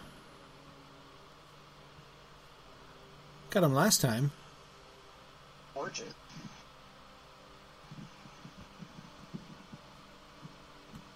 Wait, you're seeing the northern lights? Why am I not seeing the northern lights? Yeah, absolutely clear, starry sky with gorgeous northern lights. Hang on a second. No, I'm in ultra high graphics. How strange. That's very weird. Oh man, I'm getting ripped off my northern lights. It's really pretty. But I won't rub it in. Yeah, exactly. Thank you very much. Well, hang on. Now that I've opened the Stable Masters, maybe if I go away and come back, I'll get the northern lights. You think? Does that work? Oh, it's the fog bug? Oh dear. Oh, JJ's all rubbing it in. You've never seen northern lights so beautiful as this. Oh, sure. I'd have to reboot? Oh, man. Like, I have to reboot and exit out of the whole game? Is it worth it? Well, Northern lights are kind of tempting. I mean, you're the only guy with the... Yeah.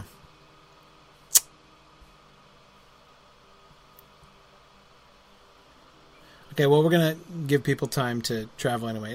I'll do it. I'll log out and log back in again.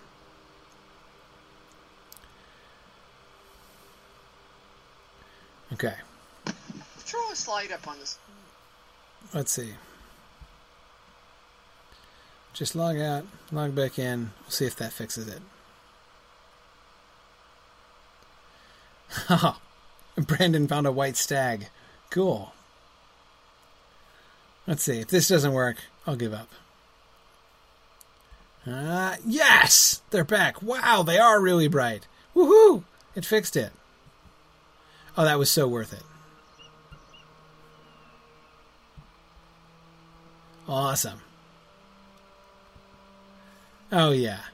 Yeah, it's not Forakel without the northern lights. Woohoo! And the moon. Yeah, I'll get Signa Mew up here, too. We can have eagle friends here. Okay. All right. So we got a bunch of people here. There's still people on the way. I think this is probably the... What was I? You cut out there at the end there, Trish.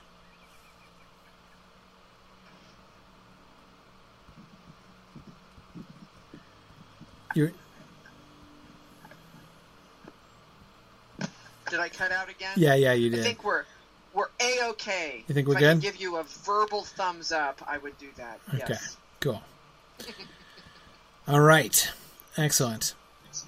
Then let's take off. Okay, so we've got some really low-level folks here with us. We've got I see on the Twitch chat, a level 19 lore master and a level 27 hobbit. So that'll be interesting. Oh yeah, there he is. There's Bluebell. I see you, Bluebell. Looking all bundled up there appropriately. Cool. Okay. Oh, nice dog cosmetic pet. When you make it into West... Is that a hound? Yeah. It's Nice. actually quite... It's a quest reward? Yeah. Cool. Very cool. Awesome. Okay. Excellent. Okay. All right. So we got as far as this last week, and we will we'll continue on to the north now as things get even more Arctic from here.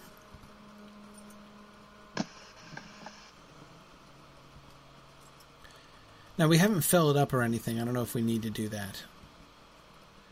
But again, I urge higher level folks. Actually, I think I will so that I can think. Oh, I saw you're breaking up again here, Trish. Has something in your microphone's not staying connected here. So you're saying you're gonna follow us up? Yeah, because that way I can put a mark over the low level guys. Aha. Okay. Cool. Well, there are a half dozen of us down by the lake now, on the road up towards the north.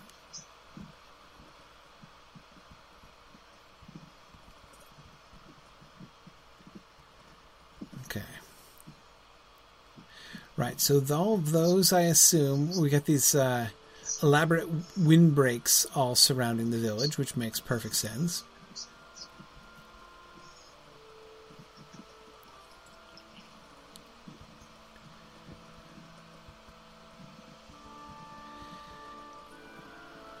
It's interesting that from here, wow, man, the sky is incredible. From here, that's all you can really see. All you can see are the sheets of leather and fur that are shielding the village from the wind. You can see the arch of those enormous mammoth ribs or whatever they are. Dragon ribs that are mistaken for mammoth ribs, on our theory from last time, and then you can see the glow of the fire from within, but you can see very little else of the town. That's a really neat effect from down here by the lake. A quick answer to Mr. Schwab over there in the Discord chat. If you have comments or things that you want to talk about for next time, go to our discussion forum.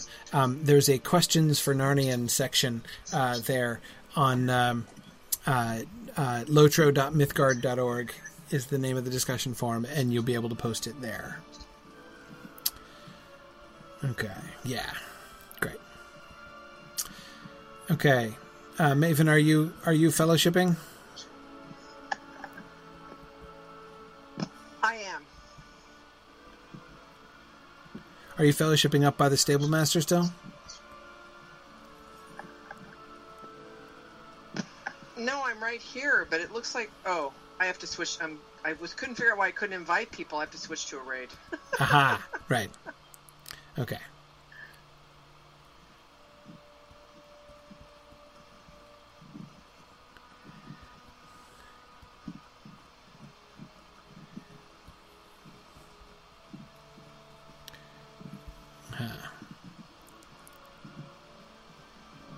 Okay.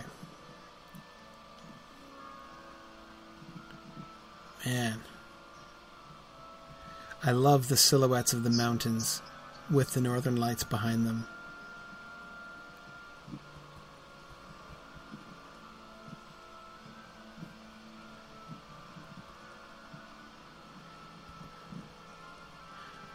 All right, do we have everybody or most everybody?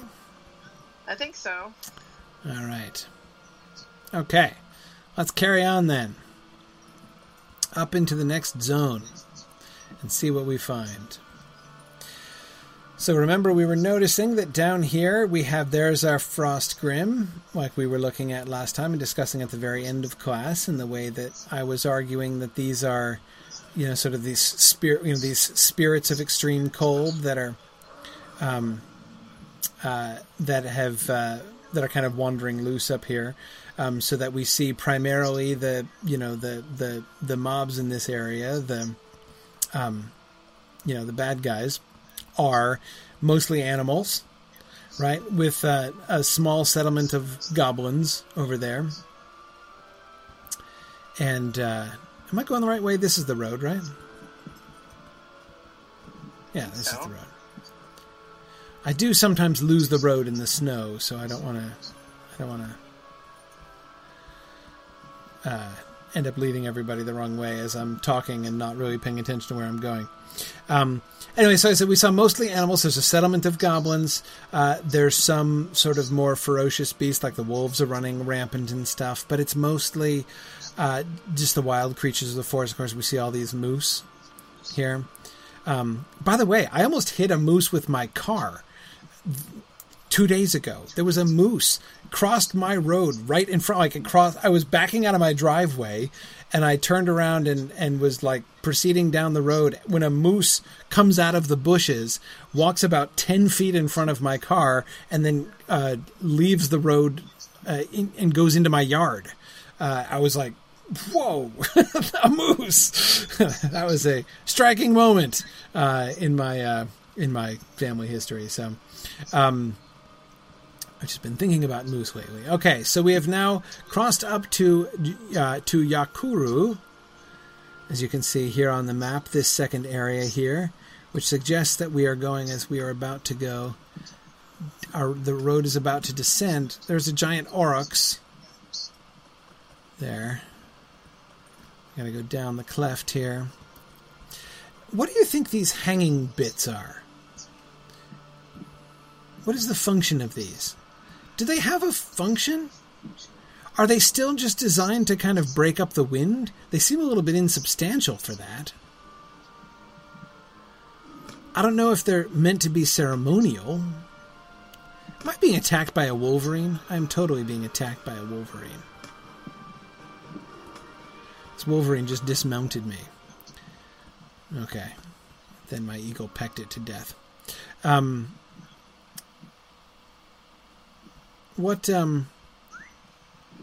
you guys have any idea of what those things may be? Snow brakes? So it doesn't fall in a clump, maybe? Way markers? Possibly? Safety nets. JJ, that would not be a safety net that would make me feel confident, I gotta tell you. Well, let's watch where they tend to be, where we tend to find them. Okay, so now we're down in this sheltered, or comparatively sheltered ravine. Snow still falling, but are those moose antlers? Yes. We've seen some moose antlers on houses, but not on freestanding poles quite like that before. Okay. Okay, there's some more. Overhanging there again. Huh.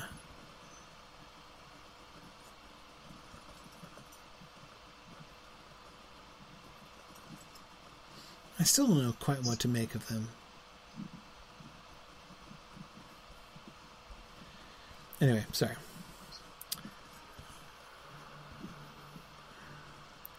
We haven't seen any direct evidence yet of who lives here. We saw the giant aurochs, right? So there's these very large buffalo-like animals. Now with the moose, we're still getting moose, right? So we've seen nothing but beasts so far down here in this channel. It's interesting, of course, and also suggests a sort of cultural difference, right? That the road through this area is down in the inside the ravines to sort of shelter from the wind. Oh, look out! Don't let the moose kill anybody. Oh, here we go. Yeah, those bull moose will go for our low-level characters. Just like that deer that tried to kill me in Athelion. That deer that came charging down the tunnel after me. It was a doe, too. Anyway, okay. So we have what does seem to be a road, though there's no evidence of any paving or anything like that. It seems to be just packed snow and ice down here. And so something which they could... What is this, a wolverine? Yeah, another wolverine. Okay, still nothing but animals.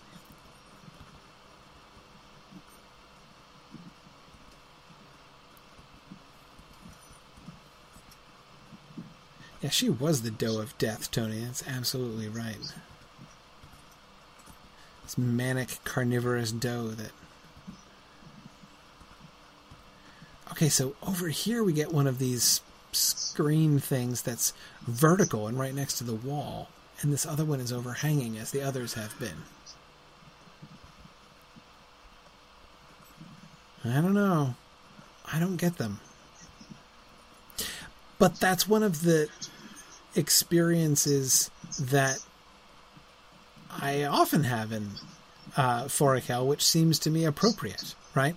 Like, there's something alien about this. Notice even the fact that we don't have, in all the travels that we've done so far, we've never been far from Arnorian ruins. There's something familiar about that. Hey, look! A set of ruins. Uh-huh. And these are easy to identify, right?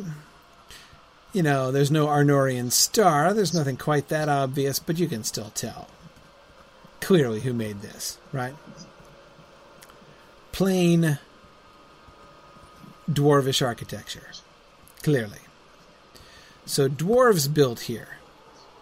Now, as you can see, we just encountered this. We're up near, by the map, near the northern end of this channel that we've been going through, and we've just descended. Are we actually underground now? I think we are actually underground. So when this has gone from canyon to tunnel, we begin to find dwarvish ruins. Do we see that elsewhere? You see any others yet? No, not yet. Okay, let's see what more we see. It's one of the things that we see. Here's more. Same style. Yeah. Hard to tell what it was or where. These look like fortifications. No windows, no access points here. Presumably the dwarves would have built primarily in the stone itself. And so it only sort of bordered on this tunnel here. Oh, look at these steamy fissures. Nothing I see over there. Okay. One of the things that we can observe, therefore, notice the implicit interpretive claim that the Lotro developers have made about dwarves, right? About Tolkien's dwarves. They are the most universal culture. Anyway, like, we find them everywhere. And unlike humans, whom we also find almost everywhere, the humans are widely different, right? I mean, there are humans up here, of course, in Forakel, but as we've already seen, the humans in Forakel have a totally different culture, which is very, very unlike the culture. It's, quite separate from, like, Breland culture or Evendim culture. And yet, when we find the dwarves, they look the same, right? The human architecture here, totally different from human architecture everywhere else, and yet the dwarf architecture here, very recognizable as dwarf architecture. It looks just like Moria. It looks just like Thorin's Gate, right? So the dwarves have, on the one hand, one of the most homogeneous cultures that we see among any of the races, even the elves, really. In the game, and yet, again, the choices that they've made and how to depict them in the game world, and yet we also find them at least as universally, we find them more universally distributed than anybody else, right? We don't see elvish settlements up here, but we see evidence of dwarvish settlements, and now we get a new bad guy. And here we're getting the Gauradine, to use the plural, right? Whom we met before. And these markings are clearly like territorial markings, right? A staff with a wolf skull, and are those feathers? Those are strips of cloth, right? Are those feathers hanging down the back? I think they are feathers. Yeah, they look like feathers. No, those are wolf tails. Right. 2 skulls and 2 wolf tails. And then the fabric. Is the fabric... Do you think the fabric is meant to suggest... I think it is. Meant to suggest blood dripping from the mouth of the wolves. Right? So that it shows this is the place where the wolf clan is, and this is what will happen to you. The wolves, the Garadyne of the wolf clans will tear you apart, and your like ragged flesh will hang dripping from our mouths, kind of like this fabric as it is hanging down from the mouths of the of these skulls. That's anyway how I read this friendly little artifact right here. Okay, so we've seen the Garadyne, and not only should we not be surprised to find them here in the sense that, oh good, the fog didn't follow me.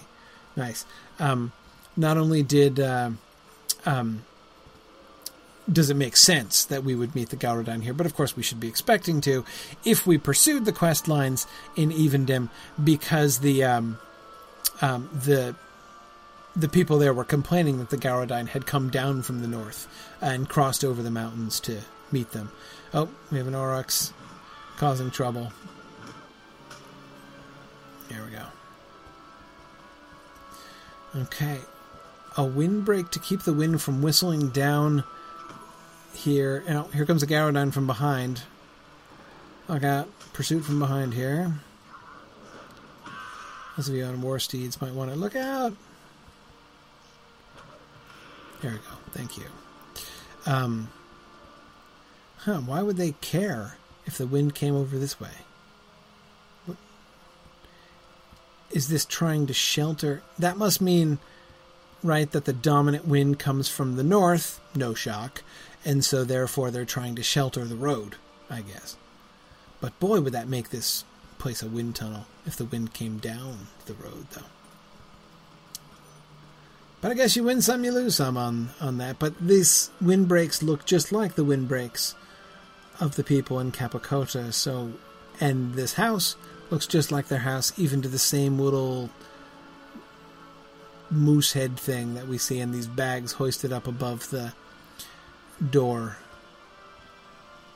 as if to keep them out of the reach of bears, which we haven't seen yet. We've seen not nary a bear. We've seen wolves.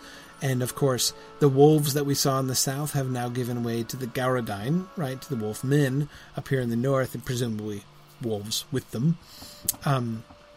We've seen moose and we've seen wolverines, but we haven't seen bears yet, I don't think. Were there bears? Did we see bears down in Capocota? I'm forgetting. No.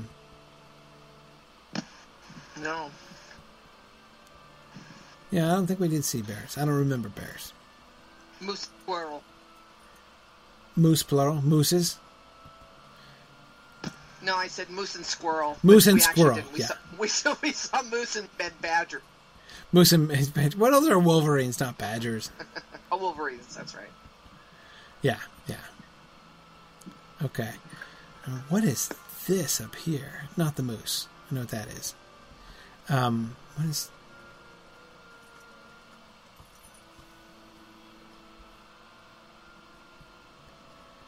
Like a windbreak, but more,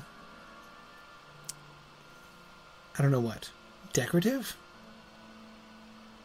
Vaguely anthropomorphic? Vaguely.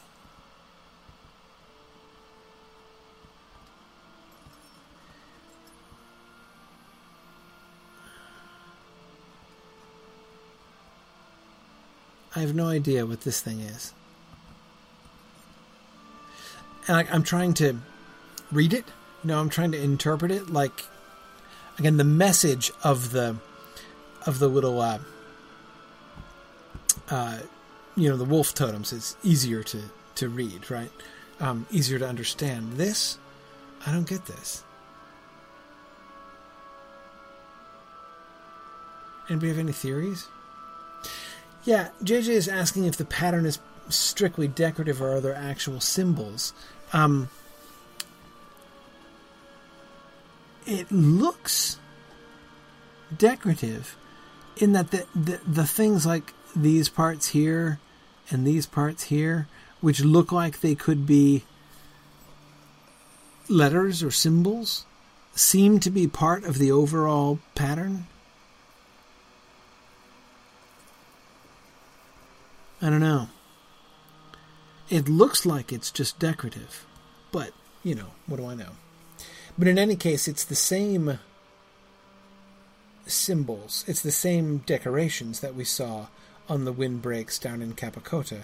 So I'm assuming that this is not of Garadyne make, but made by the Lossoth.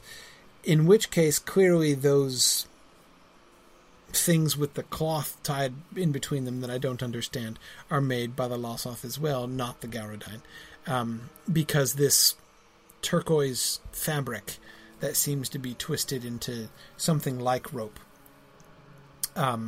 seems to be consistent among all of those, and I'm not sure what that is or what that suggests.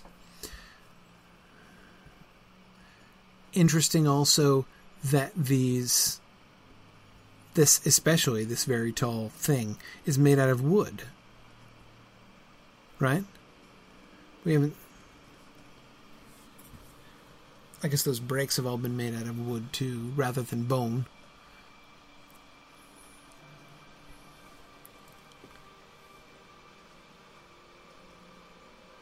Yeah, Violet is thinking it might be just a landmark to see far away in bad weather. Yeah, because it stands at the junction of the roads, so that seems to me the most likely explanation, that it's designed to stand here. No matter how much snow falls, this marker of the intersection of the roads will still be here. All right, let's carry on. Coming to the end of our field trip time, and I wanted to make sure we got at least up here to this other village. Oh, look, there's another one up on top of the hill. Up here to Pinti Peldat.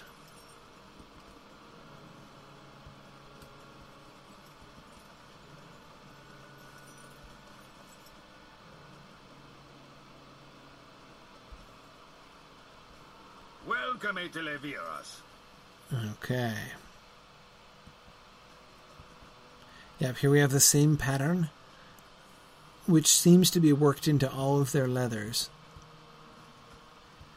So we have them on the windbreaks, we have them on the tents. These are much smaller. We didn't see triangular little tents like that. They were all dome-shaped, which suggests that, these are using wood, right? These 4 wood beams to make up the corners of these pyramid-shaped tents. And that these are made of bone? No, these are igloos. These are cut from snow. These ones are. We didn't see these. We didn't see igloos down in Capocota. Yeah. That's an interesting theory, JJ. It is. He's wondering if it's possible that the wind would make a noise when it goes through these things, you mean? The things that I can't figure out, the stakes or the poles with the fabric draped in between?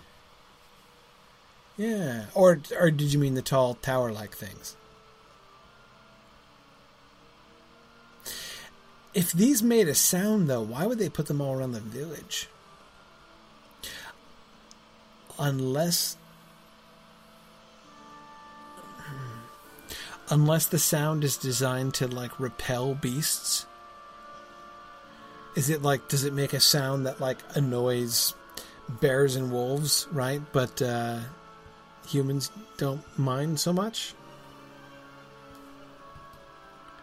It's an interesting theory. For either of them, for either of the tall things, or for the cloth on poles there.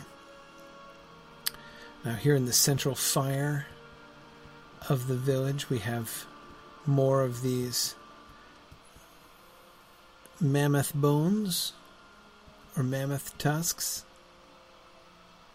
I call them that because they seem to be decorated with mammoths. Boy, it's really insistent that I go after the roving threat.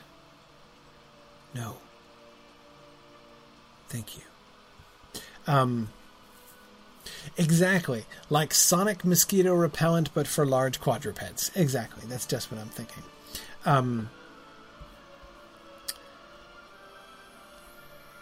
It is interesting, Catriona, isn't it, that the igloos have wooden doors and window flaps? That's why I didn't realize that they were made of snow at first, because that's what I was looking at. So I thought that this, and especially since down in Capocota we saw domed buildings, right, which were clearly made out of leather and furs rather than of snow. So I was like, oh, look, dome edifices. Notice how irregular they are, right? Shaped very differently, one from another. What is this? Is this wood? Yes, this is a log. So these very straight logs would appear to be pines, which, of course, is sensible.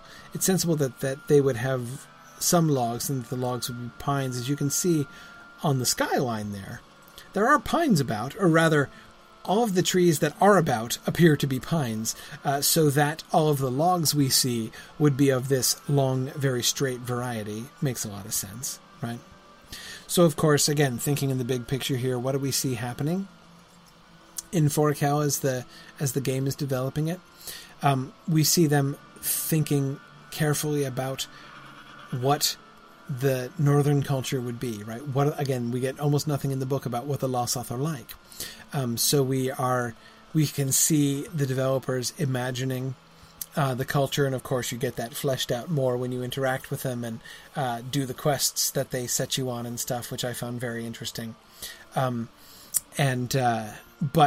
the primary thing that they have here is just an independent culture, unconnected from any of the other cultures in the South, and I can see no influences other than that one elvish name for the forest down there, and the dwarvish ruins that we found, right? So they're the dwarves popping up here as well.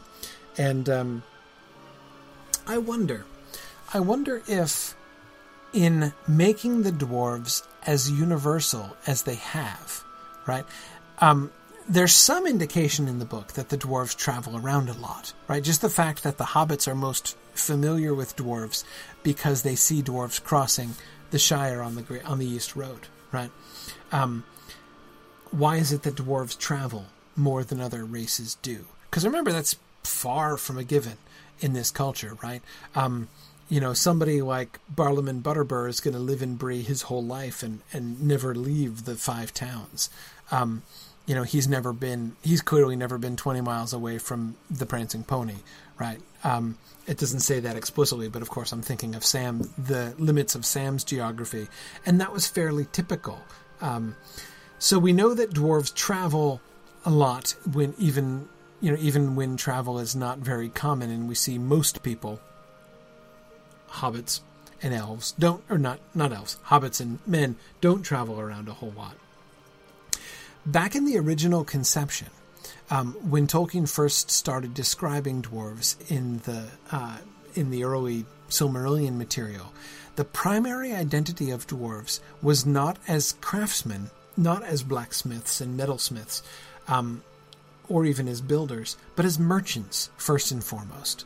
They were traders, and that's why they traveled a lot. And that, of course, changed over time. It developed into the dwarves as the great smiths and elegant artists that we see with Thorin and company taking pride in the workmanship of their fathers and all that stuff, and then, of course, developing through to what we see through Gimli's character and what we're told about the dwarves in Appendix A, the appendix on Durin's folk. But that original conception of them being merchants and therefore traveling around a lot kind of lingers. And I wonder, the dwarves that we meet in the game, they have sort of firmly adopted the later dwarf concepts, right? So all of those, we don't see dwarves necessarily acting as merchants all the time in game. And yet again, the kind of people who would be traveling, who would set up enclaves in every region, even if there aren't any other dwarves living there, like that. Why would there be like at least one settlement of dwarves in almost every single zone of the game? Because if they were merchants, they would do that, right? So that's interesting, right? And I'm wondering if the establishment, the kind of the ubiquity of the dwarves, right, is kind of an acknowledgement, a memory of that concept of the dwarves. Anyway, okay, I should let you guys go. It's late, and I've made a commitment to not keep you guys past midnight Eastern time. But and it's the clock has just struck, and so lest my computer turn into a pumpkin, I'm gonna say goodnight and let you guys go. We will pick up our exploration and contemplation of Foricau. I want to make it up to Surikaila next time. So, yeah, Bricktails is thinking about it being a consequence of them being driven out of their ancestral homes repeatedly. Yeah, I agree. That is a really interesting thought about the dwarves, how they are a nomadic people without a permanent home because they've lost their ancestral homes. I like that reading. Okay, anyway, good night, everybody, and I will see you guys next week. We're going to be on the Gladden server next week, I believe. So thanks, everybody, and I will see you guys next time. Bye now.